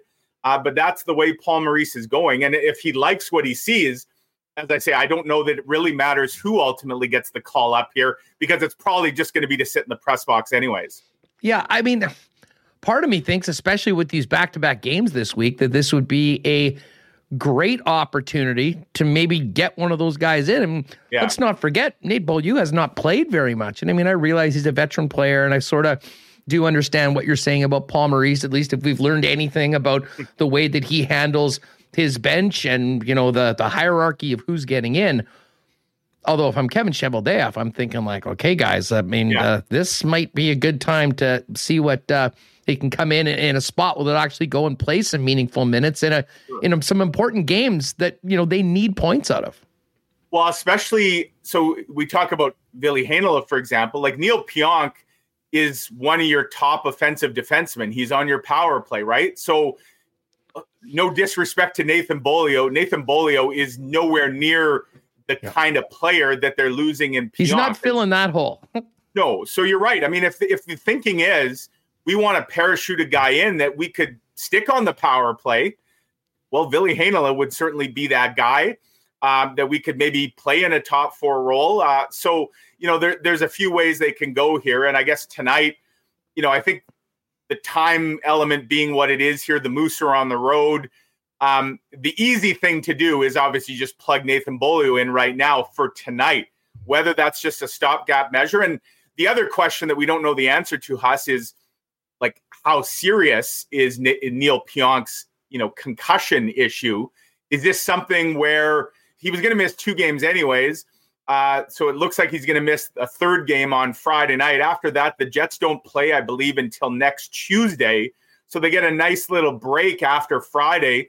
You know, if Neil Pionk is back by next Tuesday, again, it might be moot. But as you say, there is that back-to-back, and that might be an opportunity to get a guy in. Paul Maurice, though, did allude to something interesting this morning, Huss, and that is that it's possible the Jets may not make the call-up until they get to Vancouver. There are issues with COVID and different protocols and testing.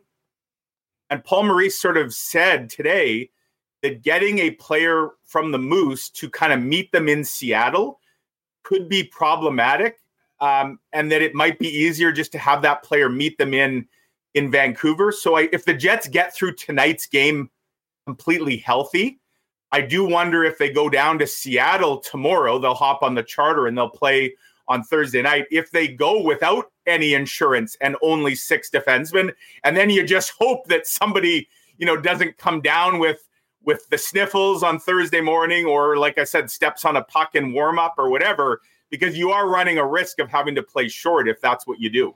Mike, let's quickly talk about this matchup tonight. I mean, the Canes were a class of the league at the beginning of the season. But they haven't played very well as of late. They'd lost 3 in a row. The scoring had sort of dried up. Yeah. That was before they put up a half a dozen and got back in the win column against the Buffalo Sabres. What do you think about the challenge coming in for the home squad tonight? Well, and they're one of the best road teams in the league, Huss. I think they actually have 9-3-1 records. So Carolina, they're very comfortable on the road. And yeah, I mean, the Jets haven't seen a whole lot of the East, right? Although they're in a bit of a run here now where this will be their 3rd straight game against an Eastern Conference opponent. And so far, they're 2 for 2. They beat the Devils, they beat the Leafs, and so they'd like to make it a 3 for 3 here. But for sure, a tough task. Carolina team that will probably want to, you know, try and carry over, as you say, from what they just produced last game. So you got 2 teams that are feeling pretty good about their game. Their most recent game should make for an interesting meeting. These are not teams we see play very often. In fact, it's been a couple of years since the Jets and the Canes met. So yeah, I'm looking forward to seeing. I mean, Carolina has so much great young talent, and they got a real good blue line. You know, they are a team that I think is right there with the likes of certainly Florida in their own division. But if you're kind of looking at the NHL as a whole, like Tampa, Toronto, you know, they're one of the NHL's heavyweights. So the Jets will obviously want to try and end this homestand on a high note before they head out on the road for this back-to-back. Is Connor Hellip going to play every game for the remainder? I imagine Eric Comrie gets in at some point. Is that sort of targeted as the Friday game, or might Comrie actually go before? Just when you think about how much Hellebuck has played, you'd give Hellebuck 2 days in between these games, and then, as you mentioned, 3 days off before he presumably be back in the net against Buffalo next Tuesday back home.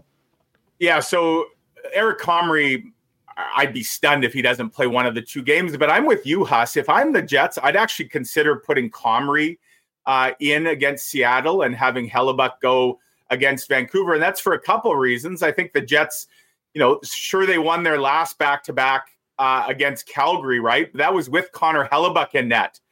And to me, I know the traditional way is you always put your backup in on the second game. I almost feel like that sends a message to the team like, hey, we're going into this one kind of knowing that the deck is stacked against us. I actually like the message it sends to put your number one on the second night. And I also wonder, because the Jets don't play again till Tuesday, if you played Hellebuck on Friday, you're giving him an extra day of rest now between these 2 games, but you're also bringing him 1 day closer to his next start.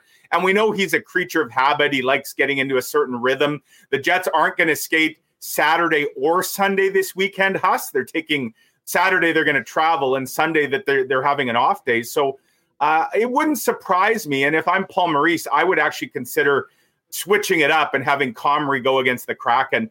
Comrie already played once in Vancouver on a back-to-back. So why not switch it up and have Connor Hellebuck? In fact, Huss, when's the last time Hellebuck played in Vancouver? It seems like the Jets are always in Vancouver on a back-to-back. Lorne Brossoit got a bunch of starts against Vancouver, and now Eric Comrie. I think Connor Hellebuck, he's probably saying, I want to face these guys. I never get to see them. Yeah, no doubt. And obviously with Smiling Bruce now behind the bench, they got a big win, a shutout win last night. That is not going to be a walkover game by any stretch. And they already sort of gave up 2 very winnable points earlier on when the team was really struggling. So I'm with you. I've been thinking about this a lot this week, just kind of projecting through the week, looking at the schedule. And with Hellebuck have been playing, I think he's played the last 10 games or something like that, if I'm not mistaken. Yeah, he got pulled, of course, early in that game against Minnesota. So, but other than that, you're right. He's on a run here of making a lot of starts for sure. Well, anyways, we're going to see Eric Comrie at one point, and I think the traditional way of thinking, throwing the backup in for the second game, sort of the scheduled loss, if you will. Right. I'd love to see them switch that up, and to your point, give Hellebuck an opportunity to play against the Canucks. But we'll worry about that down the road. Tonight, it is Rod the Bod and the Carolina Hurricanes coming in to take on the Winnipeg Jets. And a lot of people will be listening to this later on into the evening, maybe, and we may already have the official word, but right. What are you thinking? 5 for Spezza? I'm going to predict 4 with the idea that it shouldn't be any less than 4. If it's less than 4, to me, that's a miscarriage of justice because, as I said, I think that was far more predatory than what Neil Pionk did. And, if it hadn't led to an injury, I'd maybe have said, okay, 3. There's an injury, so I think the number has to start at 4. But, yeah, 5 wouldn't surprise me, that's for sure. Well, as I said, we'll be all over that. We'll talk about it tomorrow and break down tonight's game with the Jets and the Carolina Hurricanes. Mike, great to talk to you. And I was so excited to talk to you about Sunday because, you are a Winnipeg guy. I know you were at both games. It was a day that we'll always remember. Hopefully the Jets can continue building off the weekend, and hopefully the Winnipeg Blue Bombers can get the job done on Sunday. How do you feel about the Grey Cup? We might not speak before then. You like the Bombers' chances? I do. I almost like the fact that there's this added bit of adversity that they're going to, they have to beat Hamilton in Hamilton's backyard, right? Which, I wrote the other day the 5 turnovers against Saskatchewan, in a way that almost made the victory sweeter for the Bombers that they had to overcome. They haven't had a lot of adversity this season. So, they handled that really well, I thought, and they're going to have some more this weekend going into enemy territory in a hostile environment. So I think that would make the victory even sweeter if you're the Bombers, and I'm sure they will be ready to go. I'm ready to go, Huss. I'm excited. I'm off to Seattle tomorrow. I'm on this road trip with the Jets. So it'll be my first look at Seattle and the newest franchise and the newest rink. They got the dueling scoreboards, the 2 scoreboards in Climate Pledge Arena. So yeah, I'm looking forward to what should be a really exciting sports week coming off a memorable sports day on Sunday. Well, you know what? I mean, you've done a great job on your social media channels of popping out pictures when you're on the road. Do a bunch on in Seattle, because I think everyone's interested to see what that arena looks like. And it definitely will be much less unnerving than your photo of the catwalk in Calgary, which is maybe the most terrifying spot in the National Hockey League if you have to traverse that.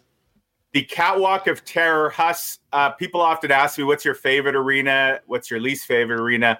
The Saddledome in Calgary is an absolute dump. They can't get rid of that place quick enough. And they are building a new rink. RIP to the Saddledome, and good riddance to it as well.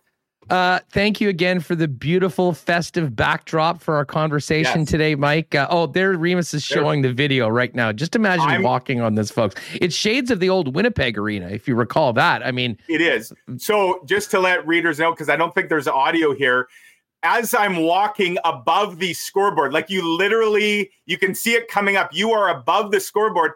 When I was walking there the other day, they decided that was the perfect time to test the goal horn out. I nearly jumped over the side out of my shoes when that horn buzzed. That is not fun at all. And I'm afraid of heights, so that was my worst nightmare right there. Well, hey, pal, thanks for doing this, and we'll look forward to all of your coverage on the Jets out on the road, including the first ever game between Winnipeg and the Seattle Kraken coming up on Thursday night, the first of back-to-backs on the West Coast, Friday night taking on the Canucks. Enjoy the game tonight, and thanks as always for your time, Mike. Thanks. Take care. There it is, at Mike McIntyre, WPG. Make sure you're following him on Twitter. You'll see some neat stuff on the road, from the road when Mike gets out there, and all of his reports in the pages of the Winnipeg Free Press. Man, great crowd here today. If you're new, make sure you hit that subscribe button. We love having you here. And do us a favor, it helps us spread the channel. That little thumbs up there, do us a favor, plug that thumbs up, give us a like, and help us keep growing Winnipeg Sports Talk.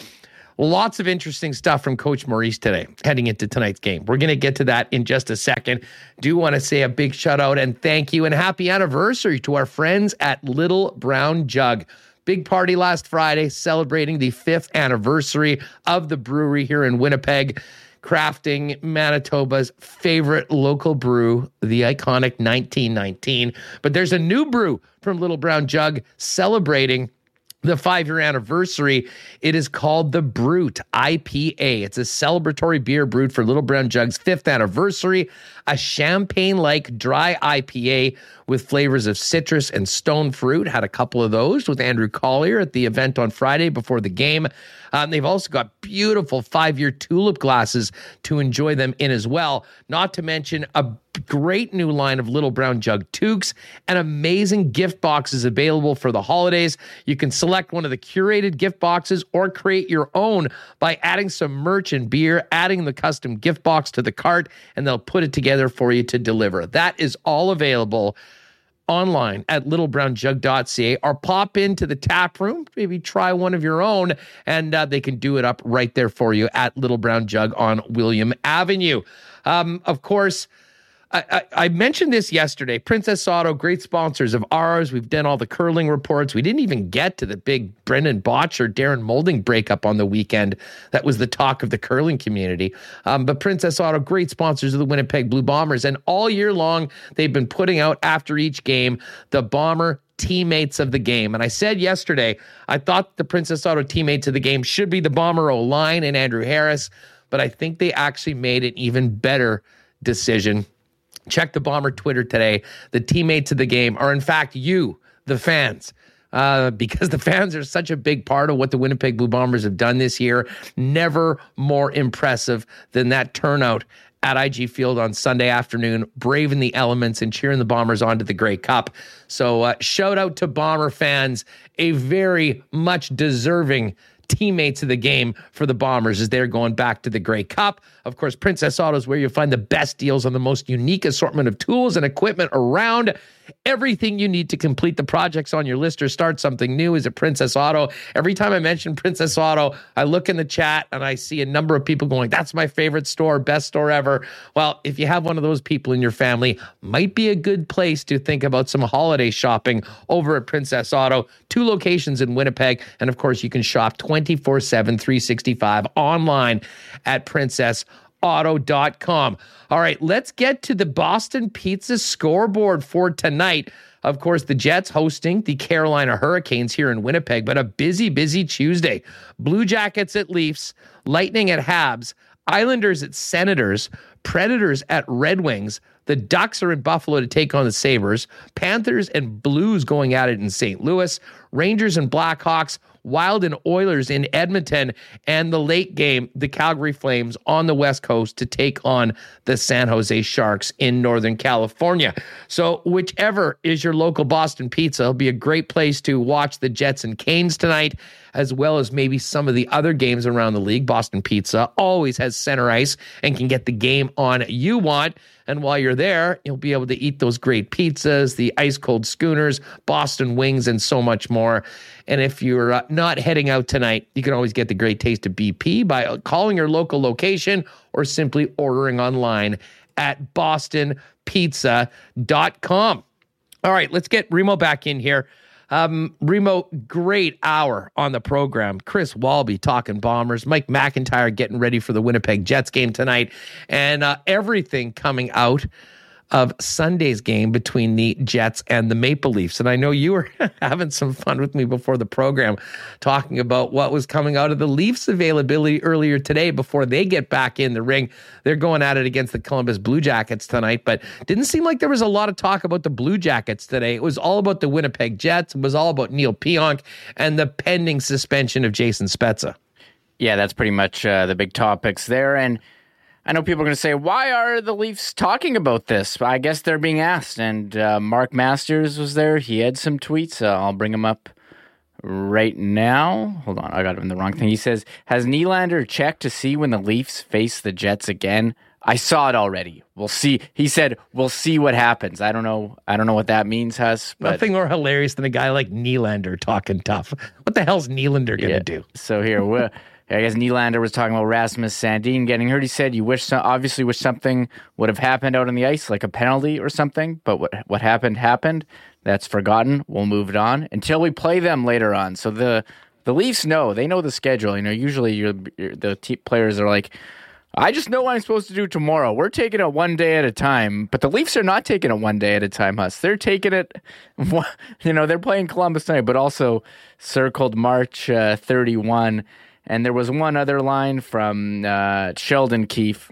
He was asked about Jason Spezza. I think I said it earlier. One sec, I gotta pull the thing up. Well, while you do that, I'll just say this: I hope the Jets are able to maintain their composure tonight and just focus on the Carolina Hurricanes, because the fact that William Nylander has circled March 31st on the calendar is something that they're gonna. How are they going to be able to sleep at night, knowing that Nylander has that number, has that date circled on the calendar? Yeah. Major trash talk between these teams. Yeah, and so the Sheldon Keefe was asked what he thinks about the Spezza suspension, and I think a lot of people in the chat, I put over. Someone said do the over under 3.5 games. I think that's too low. It's like probably over 5. Yeah, you'd like to think so. The hell like that.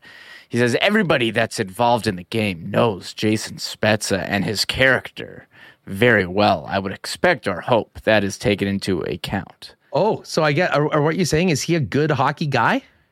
Good hockey guy, yeah. Good hockey man. Good hockey man. You know what? Hopefully they do consider that. If he was a jerk, then maybe kneeing a defenseless player in the head would be dealt with a little more harshly. But because he is, by all accounts, a good guy, they should take it easy on him, I think. Yeah, I thought so. And they didn't take it easy on Mark Scheifele with the 4-game playoff suspension. You'd like to think that they do something similar. I know it's regular season. Maybe it's double. That isn't like one playoff game equal 2 regular season game. Have we gone with that equation? Isn't that the equation? But we'll see. And we've seen so many illegal hits over the last year against the Jets go unpunished. Brady Tkachuk, I think, had Matthew Tkachuk. So I'm kind of not expecting much, but I'll be surprised if they do the right thing here. Well, who knows? We might even get some word on that by the end of the program. More likely late this afternoon. I'd say probably heading into pregame. We'll get word on this, but in-person hearing, which allows them to suspend for more than 5 games. And Neil Pionk, if you're just joining the program, was suspended yesterday for 2 games, but he'll miss a minimum of 3. He won't be in the game tonight, and as Paul Maurice said, and we'll hear from him in just a minute, he will not be traveling with the team out to the West Coast for the games against Seattle or Vancouver, as he is in concussion protocol. We'll hope that Pionk will be back in the lineup when the Jets get back next week to take on the Buffalo Sabres on the 14th here in Winnipeg. But we've kind of alluded to it. Lots of interesting stuff from Paul Maurice today. Some more fallout from the game on Sunday, as well as his thoughts on the lineup tonight without Neil Pionk, Stanley moving to the off wing to play with Brendan Dillon, a whole bunch of good stuff from the coach. So let's hear from Paul Maurice right now on Winnipeg Sports Talk Daily. Pairings for tonight. Well, first you want to bring a player in Bo. He hasn't played in a while. You want to put him on his natural side and get him most comfortable. I know he's played the offside. But going back to an idea of Logan Stanley generates offense as well, if you get into a game where you're chasing it a little bit and you wanted to go 5 instead of 4, could Logan play his offside? So we had been talking about that last week. We actually had him run on the offside in practice there when Neil was out from his shot block the other day. And he's played the right side, but so does Brendan Dillon. So we'll run those 2 together, and but we may flip-flop them based on comfort. But it's also something we want to see. We want to see if Logan can play his offside and how Brendan feels over there, see what the 2 can do. And Logan's played exceptionally well, so in terms of bumping minutes, we want to get his minutes bumped up. Just going back to Pionk, he didn't play much after the play in question. Is he all right? Or? No, he's in the concussion protocol. He's not making the trip with us. Thank you. So do you know who you're bringing up yet? And no, there's lots of pieces that go into this, and one of them would be they're on the road, the Moose, they'll come home. Might be easier to get a guy into Van than necessarily get a guy into Seattle. So if we can go in healthy into Seattle, we may not. We'll see where we are after tonight's game before we decide what we're doing. But it is the reason that Riley Nash had to go on waivers yesterday. Right, okay. Let's start with Logan Stanley, I guess. I mean, he does I don't know if you want to call it the touchdown celebration. Okay. What do you think of that in that game, in that scenario? Let the players play. I really don't. Here's my theory. I wear a suit, right? So I don't yell at players on the other team. Never have. I think if you're Daryl Sutter or Craig Berube, and you probably have that right. You've been there. So in some ways, you're an observer to what happens on the ice. You're not part of that. The emotions in the game were really high, and it wasn't a normal game. We've been to the Tuesday night games where it's a quiet up and downer, and that's it. That wasn't that kind of game. So you enjoy the extra caffeine maybe in the game. It was good. So guys, get excited. Get excited. I'm not trying to tamp down any of the emotion in a hockey game. Everybody that paid for those seats got their money's worth, and have some fun. I don't think you addressed it after the game, but it seemed like you were maybe yelling at a certain coach on the other side there. Was that caffeine again, fellas? Say like that's all part of it. We get excited too, right? It's a little too heavy on the espresso before the game. Yeah, it was all in good fun. How much does this decision also to play Nathan with Dillon go back to, I think, when you first traded for Dillon? Yeah. Were they not the defense? Right, so we're trying to keep things as normal as we can for Nathan coming in. Those 2 guys have played together quite a bit. It just a bunch of things fit together. We were interested in what Logan could do on the right side, and then what he and Brendan would look like. And Dillon might be the easiest guy to play with, and Brendan and DeMello might be the easiest guy to play with in terms of his game's almost identical every single night. So that's a good one for Bo to come in on. We had a good chat with Evgeny Svechnikov and learned a little bit about him and his road to get here and his brother's road to get here and what the parents went through. Did you know much about that? Not a whole lot. I did meet his dad, though, yesterday. He has as much English as I have Russian, so it was a short conversation. We traded a few Dobruters and good mornings and things like that. You get a sense, though, what the family would have gone through to shepherd the boys to the NHL, and there's some, you can maybe see some humility in him, and we've heard that about his brother. I mean, is that right? So you've seen the humbleness and the considerate, compassionate side of him? You can feel it from him. One of the things that, what I would say maybe I left with from my time in Russia, and this attaches to my experience with Evgeny. It's extreme over there. The country's extremely beautiful. It's extremely vast. But there's a hope in people. I mean, it's a harsh climate over there. And the standard of living in some places is a little tougher than maybe we have over here in North America. But they have a brilliant hope about them, like a positivity about them. In what I would consider pretty tough circumstances at times, and that's exactly what Evgeny's personality is. This guy is so positive about everything. He is incredibly polite, funny as hell, which is usually, I think, a sign of extreme intelligence, right? If you can be funny in two languages, if you can be, I should say, I don't know if he's funny in Russian, because I can't say that, but I know he's funny in English. So if you're funny in a second language, you're probably pretty funny, but you're certainly pretty smart. But he has this kind of, he's an energy giver. He's in the room. He's funny. You guys all saw the mic'd up show that he did there. That's just him. That's not him putting on a show. That's just what he's like. He called, Stan goes by the bench after a hit the other night and he screams, "Way to go, Stanzilla." He's just funny, right? And hopeful and bright, and he's been a great pickup for our team. Paul, we see that shot every day in practice. We saw it in the game the other night. How does that get to become a more frequent occurrence for him at this level? I think right now it's actually playing with the guys he's playing with, because he deferred on a whole bunch of pucks when he played with Dubois and Connor. And that just makes you smart. Like, why wouldn't you give it to those two guys, right? They both can shoot it, and they both can score. But what we didn't see was him shooting the puck. And you get out with a different player. It's almost like Christian Vesalainen right now playing with Lauer and Stastny. Now you're seeing Vest shoot the puck a whole heck of a lot more, because both those guys have told him shoot the damn puck. So you get a green light with the guys that you're playing with, and you start to shoot the puck more, and your confidence starts to come, and you start to think like that. And that's really what would open the door at some point for him coming back in and playing with players that can also make plays. What type of opportunity is this for Logan? I mean, just to play beside Dylan, or to what he can show you? I would say it's his first opportunity to play bigger minutes, but it absolutely won't be his last. He's going to do that. Right?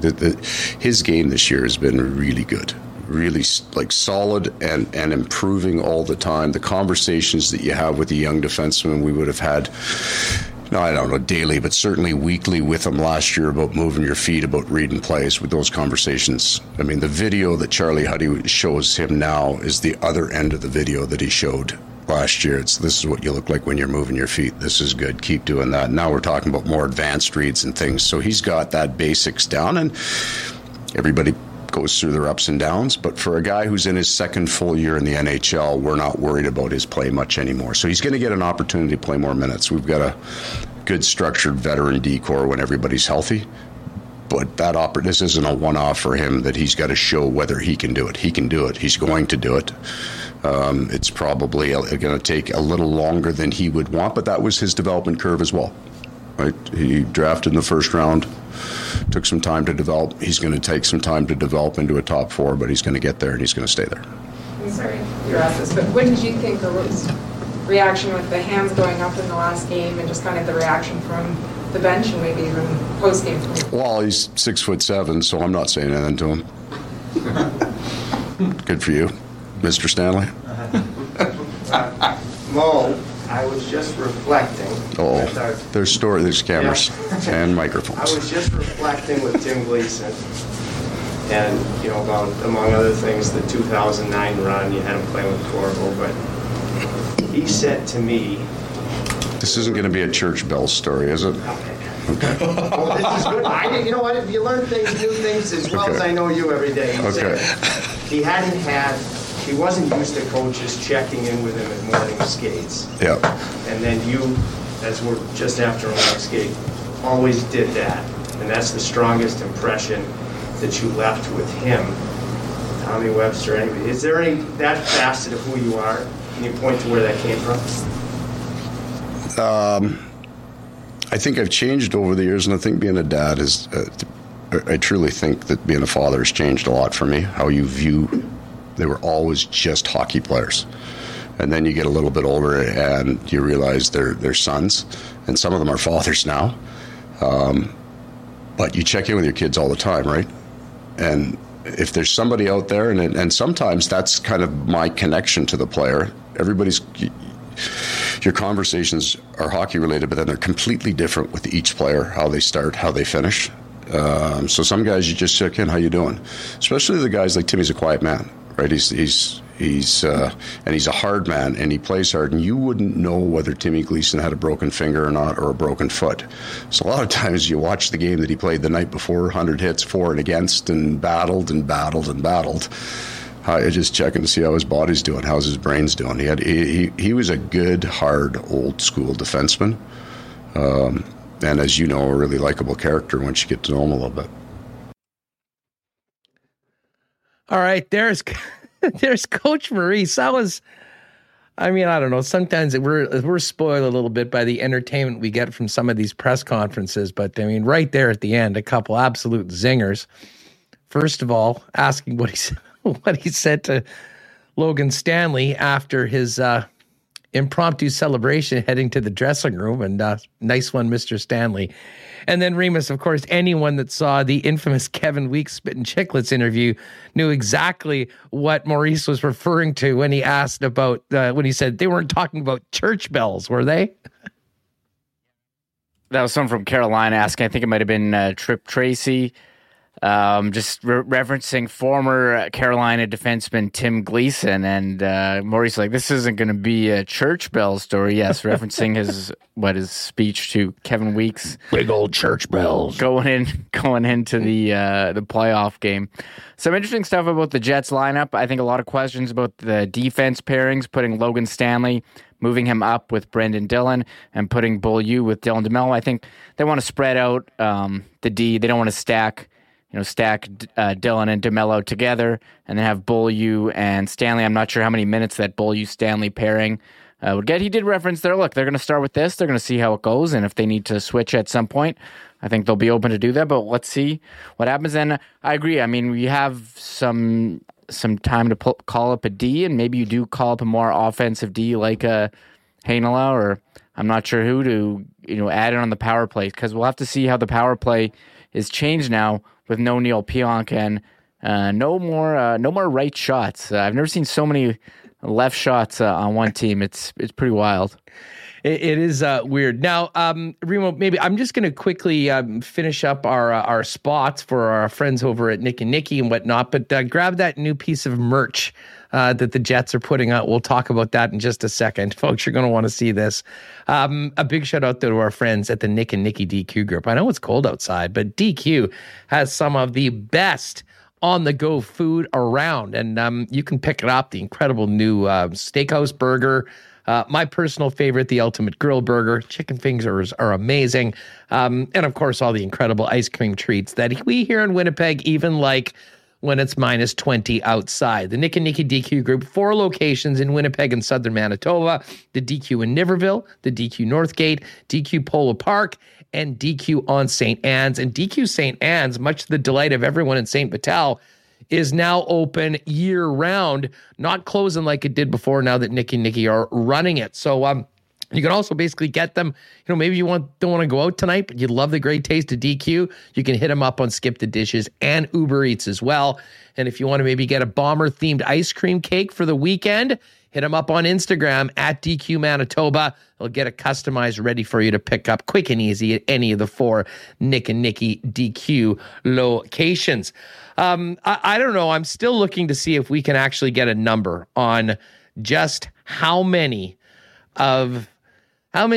Canadian clubs were poured at the game on the weekend at IG Field. But trust me, even though they were having a tough time actually processing transactions, the bartenders were working overtime, and it kept people out of warm. Of course, the holidays are here, and nothing makes holiday festivities even more festive than the great taste of Canadian Club. And all month long, Canadian Club displays are up for the holidays at your local Manitoba liquor marts. You can scan your Air Miles card when purchasing a Canadian Classic 12-year or a CC Original 40-ouncer for a chance to win 5,000 Air Miles. There are also bonus Air Miles that you get on each bottle. And for those of you that are still looking or thinking about that incredibly limited edition Canadian Club 44-year-old reserve, there are less than 40 available in the province right now. So check out your local Manitoba liquor mart or go online as to where you can find it. An incredibly limited run. The 42 is incredibly popular. The 43, the 44 is out now. They started off with 70 bottles for the entire province, and now at about half that. Would make a great holiday gift for the rye lover in the family. Big thanks to Canadian Club. Check it out at your local Manitoba liquor marts. All right, we will get to our cool bet lines of the day in just a minute. Check on the Grey Cup line. Talk about what's going on in the National Hockey League tonight. But Remo, just while we were doing the show, I'll give a shout out to Josh Dudish, who just sent over. The Jets have turned a product around very quickly coming off of Sunday's big win. And as much as the win and everything on the ice was fun, a lot of people were talking about the great post-game ceremony where Logan Stanley got the helmet and said, and they were paraphrasing, if you will, "Let's go have fun and be responsible." And the "Let's go have fun and be responsible" t-shirt, apparently a limited edition, has just been launched by the team.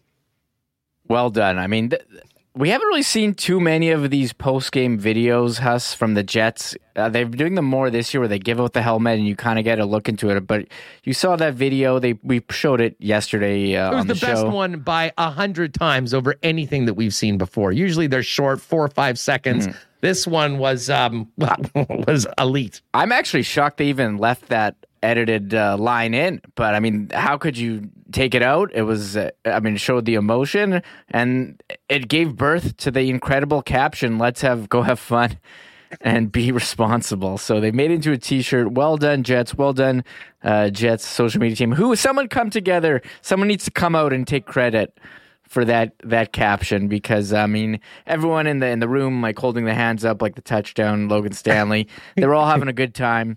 And you hear him say today we played earlier that they're close-knit team. I believe it from what we saw there.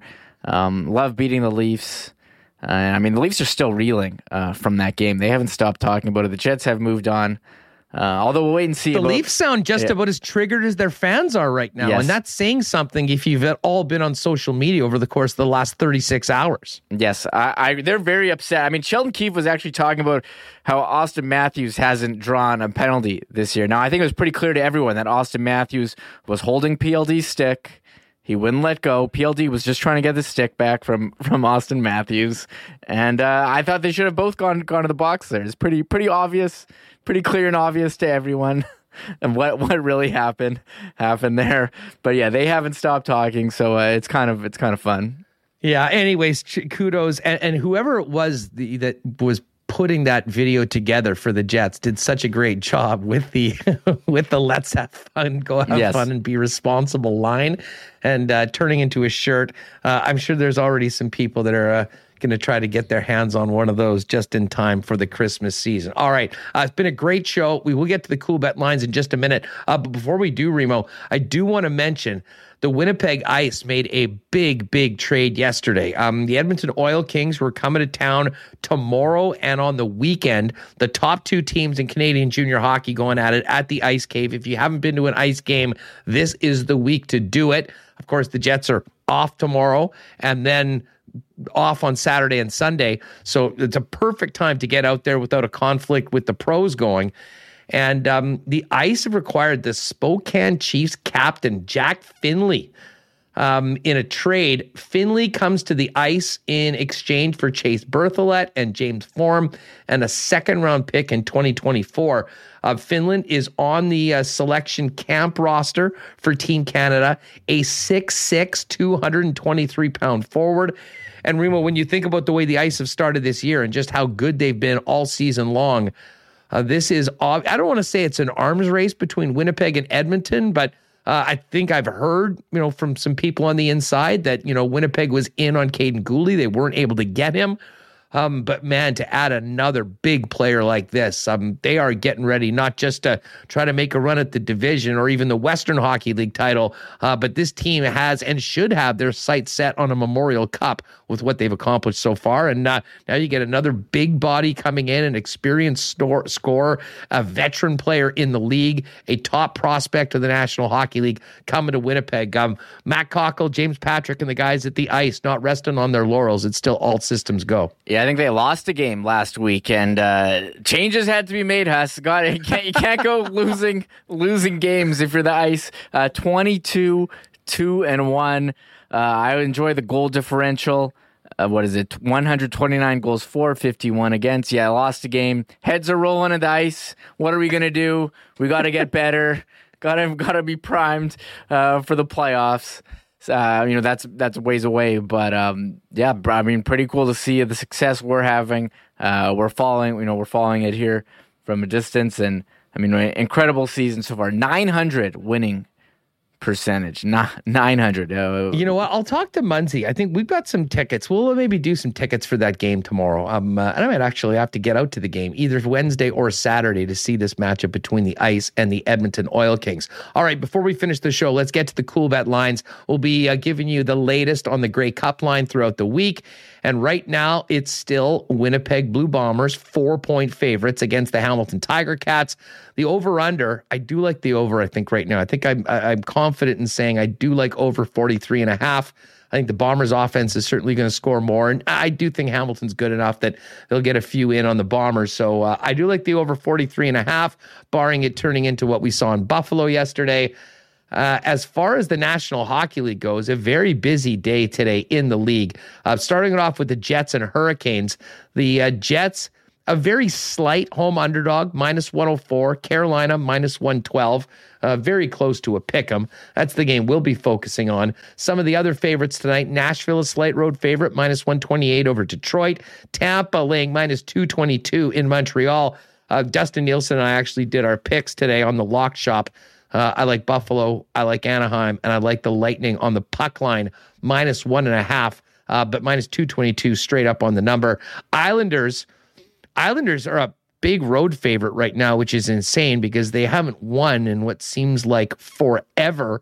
Ottawa, +124, home dog against the Islanders. The Leafs, -263, big favorite at home against the Blue Jackets, even if they're still all bent about the Winnipeg Jets. We got the Blues and Panthers. Panthers road favorite. Some good opportunity for home dogs today, I will say this. +130 for the Blues. We mentioned the Jets, -104 at home. The Blackhawks, another home dog, +109, home to the Rangers. The Edmonton Oilers, slight favorite, -122, although a couple straight losses, some nerves getting in Edmonton, probably some PTSD from what's happened over the last few years, but should be a great matchup. They're taking on the Wild. I know everyone in the Central Division would like the Oilers to get back in the win column and take care of Minnesota. And the Calgary Flames, -152 favorites in San Jose to take on the Sharks. I do like Calgary in that game tonight. Just before we go, we should finish up. I mentioned this earlier, I think, when we were talking with Mike McIntyre, but Bruce Boudreau back in the win column in Vancouver. We'll certainly have to talk more about Bruce and the Canucks going into Friday's game against the Winnipeg Jets.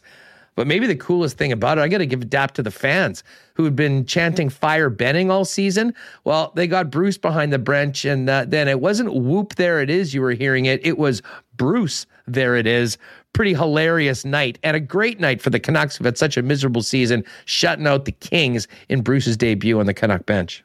Yeah, I like the move to bring him in as coach. It is. I was listening to Frank Cervelli's podcast. He was saying how they find it interesting that basically ownership and not the management bringing him in. Regardless, he's had a history of success, and it seems like a change there was needed. And hey, paid early dividends. The big bump, big win yesterday against the Kings for not only a win, a shutout. So let's see. And some interesting comments in chat about if Bruce Boudreau can fix what the Canucks, he's got to fix the penalty kill. I think he's among the worst in the league. And more importantly, can you get Elias Pettersson going Finally. It's been a rough one for him. We will see. So good for him for getting back to the NHL here with the Canucks. Busy night tonight in the National Hockey League. We'll be all over tonight's game on tomorrow's show with the latest on the Jets as they head out to the West Coast to take on the Kraken and Canucks on Thursday and Friday. And of course, Grey Cup week coverage continues all right through till the weekend here on Winnipeg Sports Talk. We'll be all over the Bombers, who are touching down this afternoon in Hamilton. So we'll have more from the Hammer tomorrow as things get going for Grey Cup week, albeit still a little different than normal with COVID being around. But the bottom line is it's all about the football game on Sunday. The Ticats hosting the Winnipeg Blue Bombers as the Bombers look to defend the Cup and run it back. Thanks again to all of our sponsors: F Apparel, Vita Health, Culligan Water, Manitoba Battery, Royal Sports, Not Auto Corp, Little Brown Jug, Princess Auto, Boston Pizza, the Nick and Nicky DQ Group, Canadian Club, and Coolbet Canada. I can't wait for this game tonight. I'll be there. Say hi if you see me. And folks, let's all have fun and be responsible tonight. Enjoy the evening. We'll be back tomorrow with the latest on the Bombers at the Grey Cup and the Winnipeg Jets right here on Winnipeg Sports Talk Daily. On your way out, make sure you hit that red subscribe button and give us the thumbs up, and we'll see you tomorrow right here on WST. Oh my God! Oh! Shut it down! Let's go home! Thanks for tuning in to Winnipeg Sports Talk Daily. Make sure to subscribe on YouTube and your favorite podcast feed at winnipegsportstalk.com.